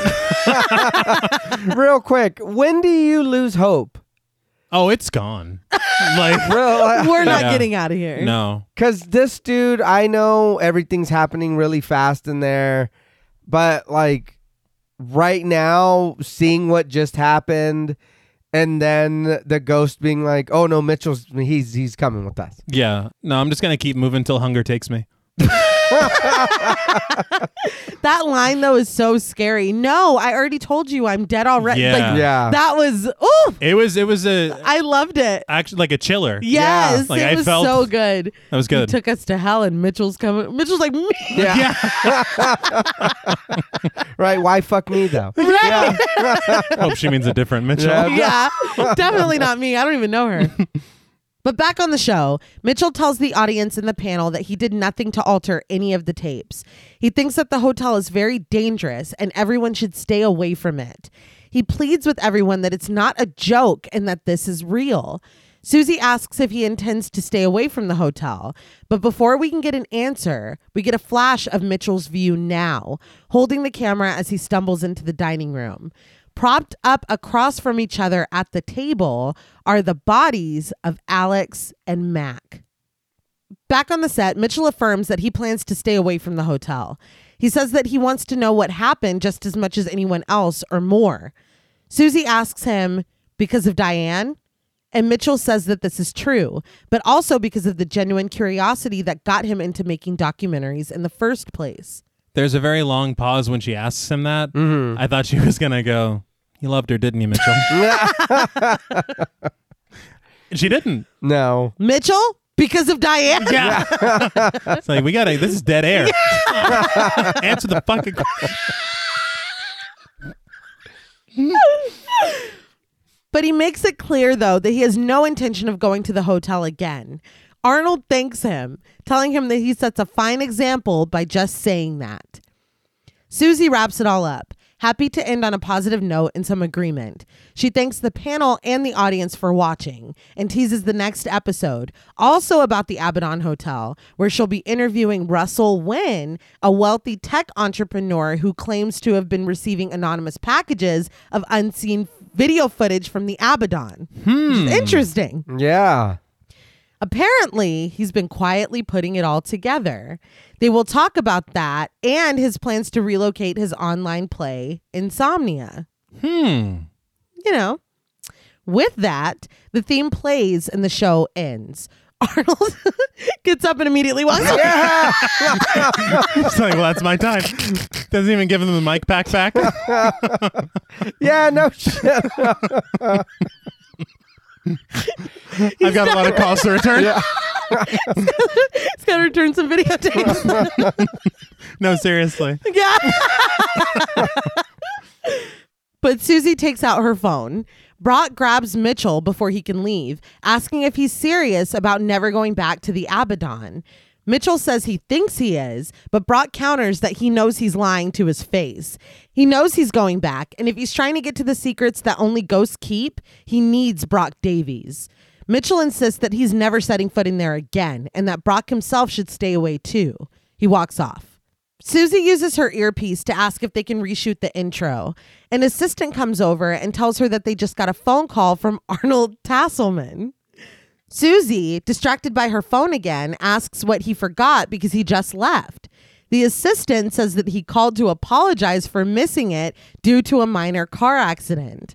Susie is annoyed, asking how that's the case when she just interviewed him. The assistant says that it sounded just like him and that he said he's been dealing with police, insurance, and the woman he hit for the last 2 hours. Looking up from her phone, Susie snaps at her, asking if it was the fucking same Arnold Tasselman that was in the studio 30 seconds ago. But why? You don't need to be mean to her like that. I would be more worried. I'd be like, hold on. Then who the fuck just walked out of here? And we've been talking about some really freaky shit. Yeah. And you saw a fucking ghoul this morning. Yeah. Like, with your own eyes on your tape. It's a lot. And there's questions I have and things I want to unpack, but I'll wait a minute. Because this is the funniest thing. This is the greatest thing. My favorite reveal has to be Will Benson. Oh. No. But this is kind of high up there. Okay. This is so just unnecessary. Back in the dining room, Mitchell has set down the camera on the table and is helping Jessica and Molly on the other side of the room, who have been hooded and tied up. As he unties Jessica, someone enters the room, calling him by name and telling him to leave them be. Mitchell turns and asks, "What are you doing here?" "Oh, it's you. What are you so happy about?" But he screams at him, asking what he's doing here, and the voice asks if he's really having trouble putting this together. Mitchell says that it's not possible because he's dead, and the voice confirms this, saying that he has been for a long time now. He tells Mitchell to pick up the camera, and when he doesn't do it fast enough, the camera is pushed across the table over to him, and the voice, distorted and low now, tells him again, "Pick up the goddamn camera." With a trembling hand, Mitchell obliges and turns the camera to reveal Andrew Tully, played by Brian David Tracy, who we believed to be Arnold Tasselman. Believed is a strong word. Yeah. Who alleged to be. Yeah. There's so many things. I think here's my thing is that Mitchell recognized him as Andrew Tully. Yeah. He You're said, right. You're dead. Yeah. So this is some fucking Superman bullshit where Clark Kent throws on a pair of glasses and it's like, oh, that must be Mr. Tasselman. Yeah. Like, I don't know. And like you had said off mic that you thought that it was going to look entirely different. Right. Yeah, like he put like a glamour on to be, because I'm like, did he send a ghost to reckon to Arnold Tasselman so that Yeah. he missed the tape? Like, The real one? I'm just so confused. And the fact that he showed up and nobody was like, "You're not Arnold Tasselman." Yeah, they know what he looks like Yeah. because they live in the same town. And whenever you think about Jessica, the journalist, she doesn't know what Andrew Tully looks like. Yeah. Yeah. It's all really funny. And then you think back to all the times he's like, "Now let's not go blaming the hotel." Yeah. Well, maybe Mitchell, because if he didn't like do as much research but he should have. Or Susie. Yeah. But You host a show called Morning Mysteries. so did he said this after he told them it's not that hard to put together though, right? Yeah. So Yeah. at least maybe he was like, "Come on, dude, you're not that dumb." And he's like, Oh my God. yeah, but I've that's been had. But even that still goes to what you're saying. They should have known from research what he looked like. Yeah, and for me, it's just the icing on the cake is just the fact that he looks exactly fucking Yeah. the same. That was hilarious to me, and the fact that he took It was. Yeah. he took the time to sit on the panel and be like, "It's completely safe." That's so funny, dude. I can't believe it. Well, I mean, maybe they haven't had enough souls in a while. And Yeah. Well, that's the point. Is he's trying to get more, but it's really funny. Yeah. And he's like, "You're scaring people away from the hotel." Like, I don't know. It's so funny. But then again, he was yelling at Mitchell for bringing people to the hotel. Yes, he was. I don't know. Well, but then he's Yeah. I don't know. like, you're setting an excellent example. Yeah. Yeah. It's like, But he's like, "Well, goodbye." yeah. I need to get back to hell now. Excuse me. It's just, it's very funny to me. But he tells Mitchell that he's pleased to meet him. He introduces himself as Andrew Tully and the rest of the crew as guests in his hotel. At the table in front of him, Alex and Mac stare into nothingness. Tully toys with the prospect of them being permanent guests like Alex and Mac, but he says that they'll see. He introduces Mac, the Hell House brain trust. He says that his friendship to Alex doomed him way before Hell House even opened. He says that he almost lost Tony if it weren't for Mac spilling the beans at just the right moment. Mm-hmm. And we saw that. We didn't see him tell him, but we saw that. He then indicates Alex, the most important piece in his domino set. He says that he was surprised how easily he was able to manipulate Mitchell right on television. It was almost as easy as Alex. But I feel like he didn't manipulate Mitchell. Jessica did. Yeah. Yeah. And also, they show a shot of Tully on set looking fucking Mitchell up and down. Yeah. At that moment, he's like, you don't even know. He crosses to the other side of the table in front of Jessica and Molly, and Mitchell follows suit, moving to the side where Tully had stood previously. Tully admits that all he wanted was more guests. He sings "Be My Guest" before saying that they all came just like Alex, just like Diane. Mitchell starts to lower the camera, but Tully growls at him to not dare drop it. He continues that he has to warn him because it's going to be very difficult for Mitchell, and he's going to have to make some tough decisions about keeping the dominoes falling and the hotel open. He's like, oh, you thought we closed the hotel? It's like, why are you so snarky, dude? But slamming his fists on the table, he reveals to Mitchell that the hotel has never been fucking closed. He says that when they died here 30 years ago, it was only a relaunch. Alex thought he was opening Hell House in an abandoned hotel, but they never left. The hotel has always been occupied. He goes around the table and closes in on Mitchell, saying that they chose to enter the lake of fire. They weren't cast away into it like the Bible says. He tells Mitchell that he's found the gateway, and it's glorious. He leans his head to the side and tells someone to play them a song. A familiar song begins to play, and when Mitchell sweeps the camera over to the piano, he sees a woman playing it. He calls Diane's name, and she stops playing and turns to him, one eye completely white and the other torn out. Diane is dead. This fool can't catch a break. Not at all. No. Not at all. It's like, give him a second. Yeah. Mitchell screams and backs away. He crumbles to the floor, but Tully's voice tells him that he's not done yet. There's a lot more to do before he gives up. I do want to say very quickly, just the atmosphere of this room. Mm-hmm. You got like the fog, Yeah. candles, red light. It's very well done. Yeah. He says that there are choices to make and yells at someone to help him with the damn camera. We hear footsteps as someone obliges, picking up the camera and aiming it at Mitchell, cowering against the wall. Mac is no longer in his seat at the table, and a hooded figure stands next to Jessica. When the camera was picked up, I was really hoping that it was Paul. Yeah. Okay. I don't know why we hear him say sleep sweet, but we don't see him in this. And I feel like he was like super important. Yeah. I think because it's just one of the nameless ghouls, isn't it? Yeah. I think it's Mac. With the camera? Because Mac's not at the table anymore. Oh. Okay. Thought he had places to be. Yeah. He's like, I got shit to do. Tully crouches to Mitchell's level, ordering him to tell him who leaves here today. In order to keep the dominoes falling, someone gets to leave. He asks Mitchell who it's going to be. He says that he didn't think Mitchell would be eager to choose, so he'll take someone out of the running for him. Do you remember in King of the Hill when Mad Dog had them all tied up and then he slaps Bill and then I think Dale talks shit to him and then he slaps Bill again? Yeah. This is what this felt like. I was like, what? Based on what?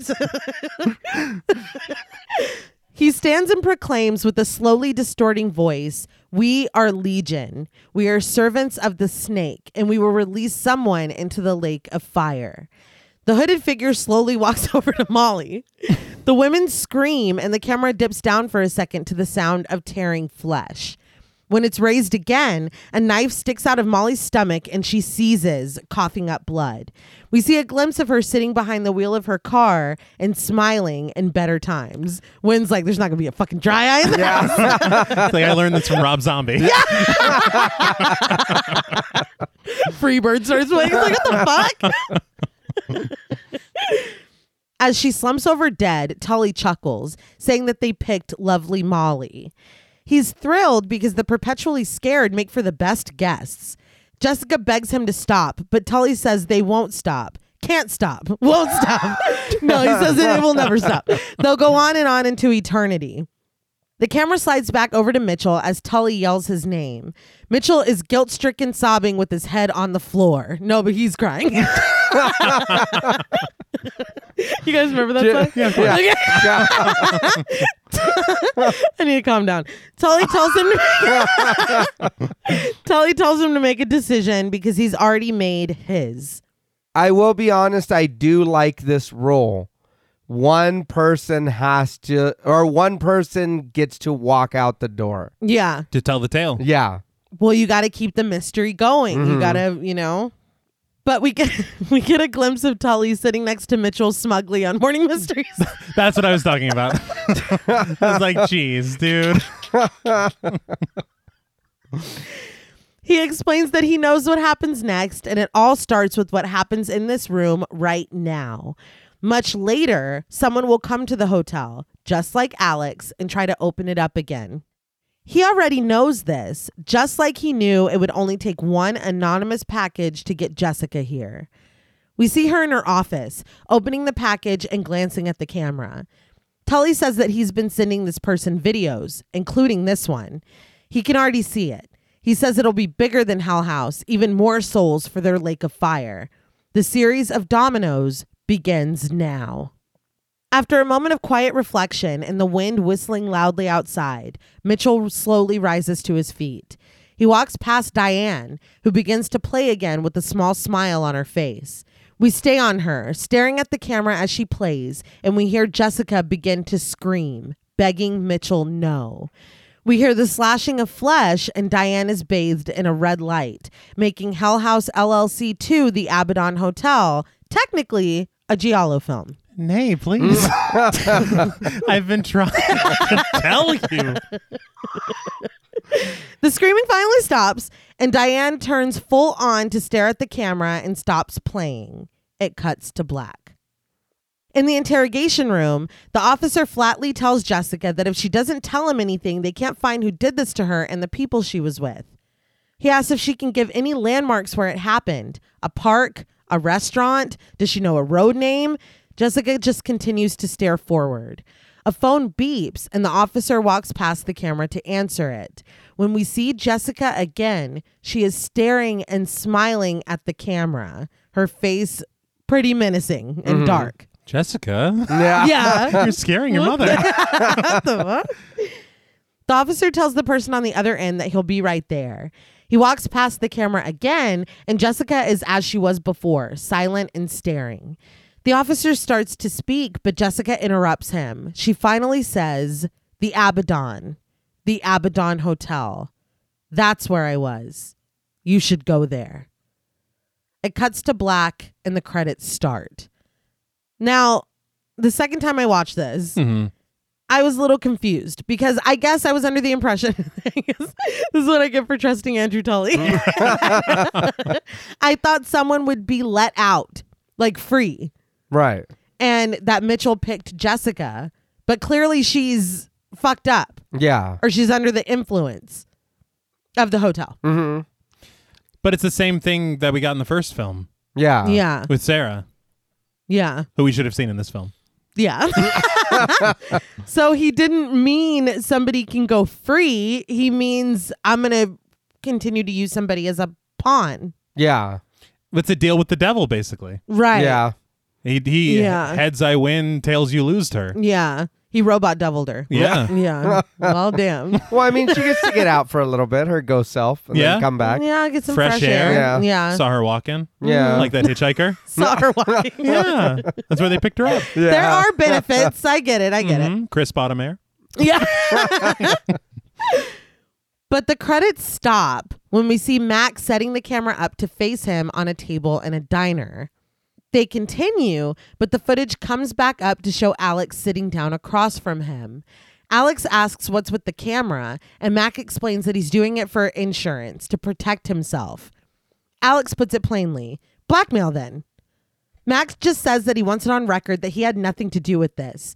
Alex snidely says under his breath, okay, only looking out for yourself. You have no right to be fucking snarky, dude. Oh, no. Like, you've lost any right to sass, pettiness, snark. It's all been revoked. I could not fucking believe him. Yeah. There's no, like, apology, like, nothing. Oh, so you're only worried about yourself. Okay. What? Yeah. Who were you worried about when you gambled all our fucking money away? And then made a deal with the ghost. Yeah, in that weird bathroom. Yeah. Are you? And then doomed all of us. Yeah. Wow, Alex. But Alex turns to the camera and says blatantly that Mac had nothing to do with any of this. Mac demands to know what happened, but Alex says that they have a way out now. Mac doesn't understand how this is possible when Alex lost all of their money. But Alex asks if Mac has ever heard of a little town called Abaddon in Rockland County. Of course, Mac hasn't. Alex says that there's a vacant hotel there called the Abaddon Hotel, and that is where Hell House is going to get its second life. He says that everyone will be here soon, and he needs Mac to not say anything. They'll make the money back, and next year they'll be back in New York for Halloween. Mac asks if he's even looked at a contract, and annoyed, Alex said that he has. Alex is like, contract?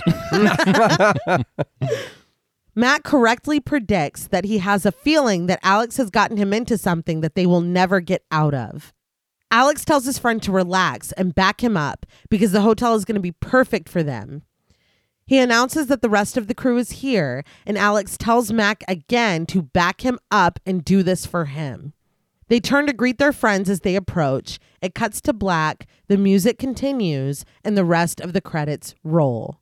So, what did you guys think of Hell House LLC 2, The Abaddon Hotel?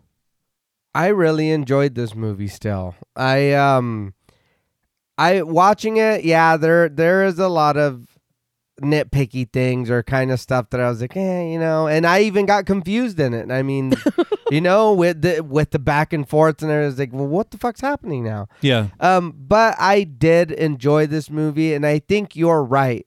This is one of those movies not to just put on and then everybody kind of like, oh, but for everyone to pay attention and see what's going on, have some drinks or hang out, whatever, have a smoke, just, trip out on the movie because it is good. And if you're just watching it to watch it, then you're going to get scared. You're going to have a good time. Well, for me anyway, you know what I mean? But I did enjoy this, and I don't know what charm this movie has on it, but I really, really like these movies. I won't even lie, and I haven't pinpointed it yet, but when I do, I'll make sure and and update everybody because I don't know what it is, and I said the same thing about VHS.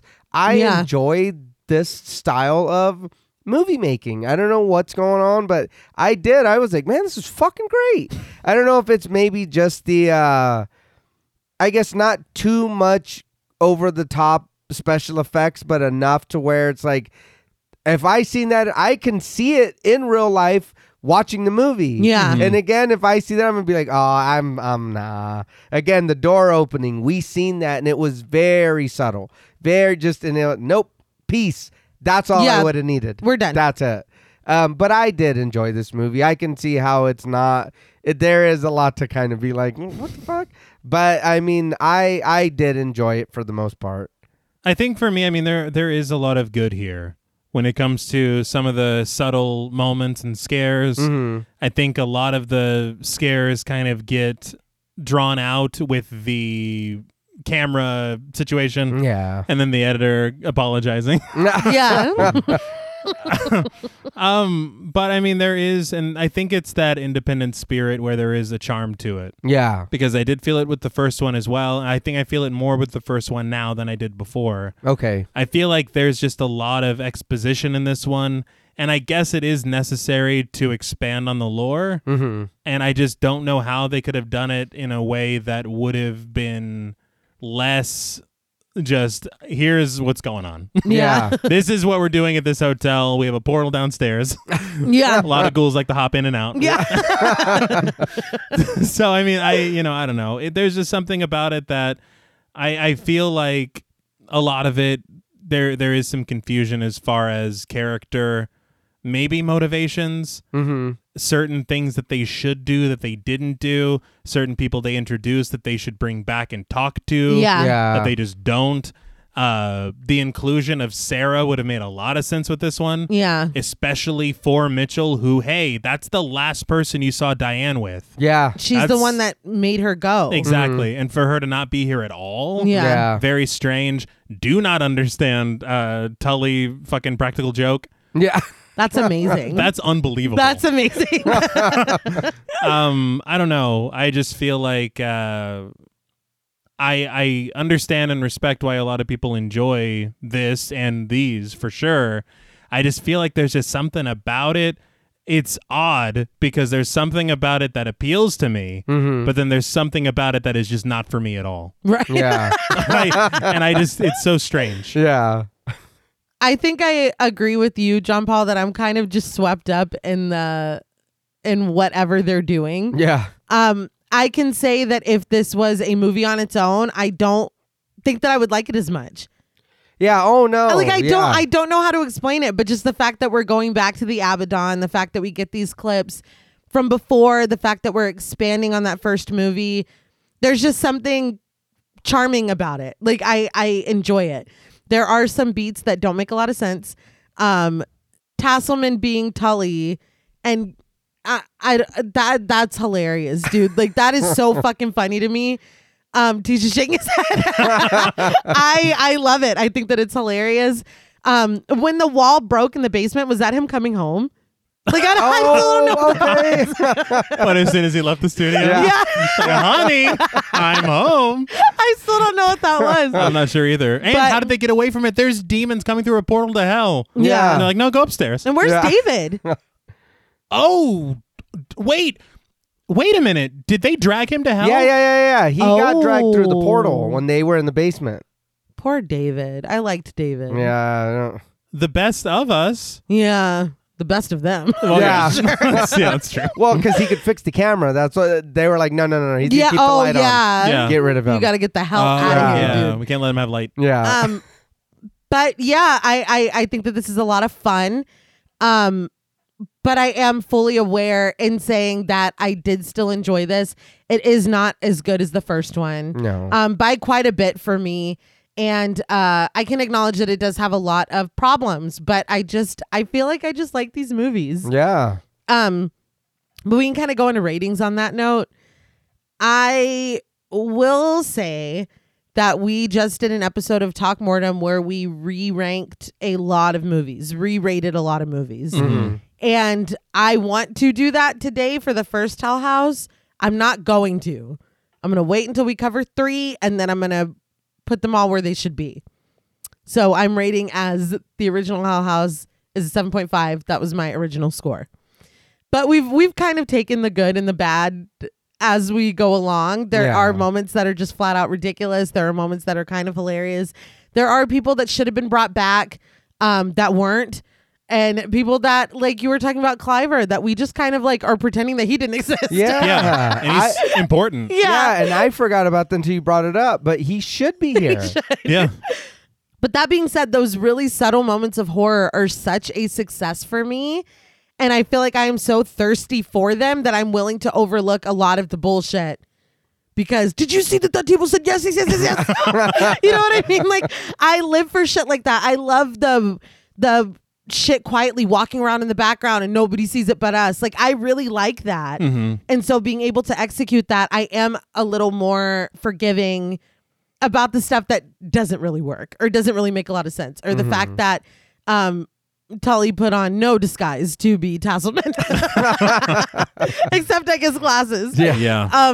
Which so good. But with all that being said, and again, this will change in the future, but this is based on my score from the first one.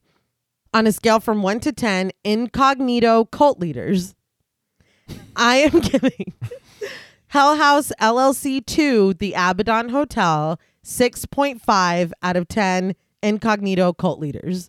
I would say it's a good point difference, at least. Okay. From the first one. But Yeah, we'll talk more about that when we cover the third one. But I will now open up the floor to you. I think I kind of already went over how much I did enjoy it as well. But I think for a lot of the things too, like I said, for me, I think it is just that we do talk about how much we want to be scared or actually get a physical reaction out of it. Oh God, I got goosebumps, or oh shit, I kind of got to go pee, but I don't want to because you know what I mean. And it doesn't matter that you're a grown up. You know what I mean. You still get that feeling of, fuck, the hallway's dark. It's like maybe if I run and turn on the light, like the ghost won't catch me. But and this movie did give me that reaction. So I can't even be like, oh no, I didn't. Like I really, really did enjoy this movie, and I think it is for me that too. The good that we get, whatever isn't working or whatever, those moments overshadow all of that for me. And it does. And this movie is far from perfect. And this is far from being one of my favorite movies. Mm-hmm. But it is a movie that the more I think about it or the more I reflect on it, I'm like, man, I really enjoy that series. You know what I mean? Or these set of films. I haven't seen the third one yet. The first and second one, I will cut for. This one isn't as good as the first one, but I do still enjoy the shit out of this movie. Mm-hmm. So for me, on a scale of 1 to 10 incognito cult leaders, mm-hmm. I'm gonna give Hell House LLC 2, the Abaddon Hotel, the remix, an 8 out of 10. I really enjoyed it. And I know you said that for you, it's a whole point off. I gave the first Hell House an 8.5. Mm-hmm. For me, I do think that what they do deliver, and again, I'm going to try to figure out what it is specifically that I do enjoy about these, because I want to see more of that. And it did grab me in a way to where I was like, God damn. I was like, man, I I'm kind of a little, and like, I don't really get that way. It's like, you know what I mean? Like I said, getting up even in the middle of the night and there's nothing in your you've gotten up to pee so many times before or whatever, or gone, you know what I mean? And me just coming back and getting that image in my head. And I was like, God damn, I got scared for like a half a second there. I was like, man, that does affect you. Mm-hmm. You know what I mean? So for me, that's why I gave it as high as I did, because I know that if it didn't, then I would have been like, it wasn't whatever. But it did give me a effect after the movie. Yeah. So I can't even, you know what I mean? I won't even front on that. Mm-hmm. I think for me, it's kind of the opposite, where I have these good moments that are like, wow, that's great. Yeah. But then they are kind of taken away because of certain things that happen around them. Right. Yeah. Like the moment with the hitchhiker, that's fantastic. Yeah. The moment with Melissa from the first film, mm-hmm. brilliant. Yeah. Same thing with the subtle scares in the background, the clown walking by, mm-hmm. the yes on the table. Yeah. These things are great. But then I'm like, man, why is it edited this way? Yeah. That is You know? That's a miss. Yeah. Why are we destroying the tension that we've just built by taking us back to the set of Morning Mysteries? Yeah. With this all-encompassing fucking green screen. That's pretty rough. So I don't know. I feel like it kind of becomes a bit of a mixed bag for me. Mm-hmm. And I do agree with what you're saying as far as you're like, if this is a film on its own, it's not as, Yeah. Because I don't get it. For me, it really does feel like it, and that's where the difficulty comes in. You have these questions being answered that you had from the first one. Right. You're like, that's fantastic. But then you also have it, you're like, well, this really just feels like the middle of something. Yeah. Yeah. And I'm like, I want it to be able to stand on its own, be a connection. Right. But for you to feel so much like the middle of a trilogy. Yeah. Right. It gets a little, I don't know. You want more, but then I don't know. And then at some point, part of me is like, well, did we need these questions? I mean, is it necessary? Yeah. I don't know. Like, thanks, I guess. Yeah, I guess so. I mean, it could have just been, we assumed there were financial trouble. The first film is so contained, you're like, it might have just worked on its own. So, I mean, I don't know. And I probably will re-rank them, like you said, after we cover the third one. Yeah. And I am going to watch Origins. Yeah. Of Oh, course. Yeah. I think it'll be out a few days after this. I think so. On the 6th, October the 6th. Thank you. Yeah. And I will watch it. But I think for me, out of 10 incognito cult leaders, Incognito in quotes. I am going to give Hell House LLC 2, the Abaddon Hotel. Entirely too long. Entirely too long. 5 incognito cult leaders out of 10. Because it is one that I think that I will watch again. Yeah. It's not one that I'm like, oh, never. Yeah. Yeah. It's not an American Werewolf in Paris. Yeah. Oh, Yeah. no, it's not that. So I love so much that we experienced that together, and now we have a bar. yeah. See? Yes, thank So you. thank you. Thank you. The gift that keeps Yeah. on giving. Well, that's all from us at Podmortem. What would you rate Hell House LLC to the Abaddon Hotel? And what should we watch next? Let us know on Twitter at the Podmortem. Be sure to follow each of us on Instagram at Blood and Smoke, at JuggaloDaddy84, and at TravisMWH. Be sure to follow each of us on Twitter at Blood and Smoke, at RealStreeter84, and at TravisMWH. Thanks again to Original Cinematic for sponsoring this week's episode. Please consider pledging to our Patreon and stay tuned until after the music for a special shout out to our Wendigo Getter patrons. And remember, always listen to your gut. If you're lucky enough to leave a dangerous situation, do not allow yourself to be lured back in. Until next time.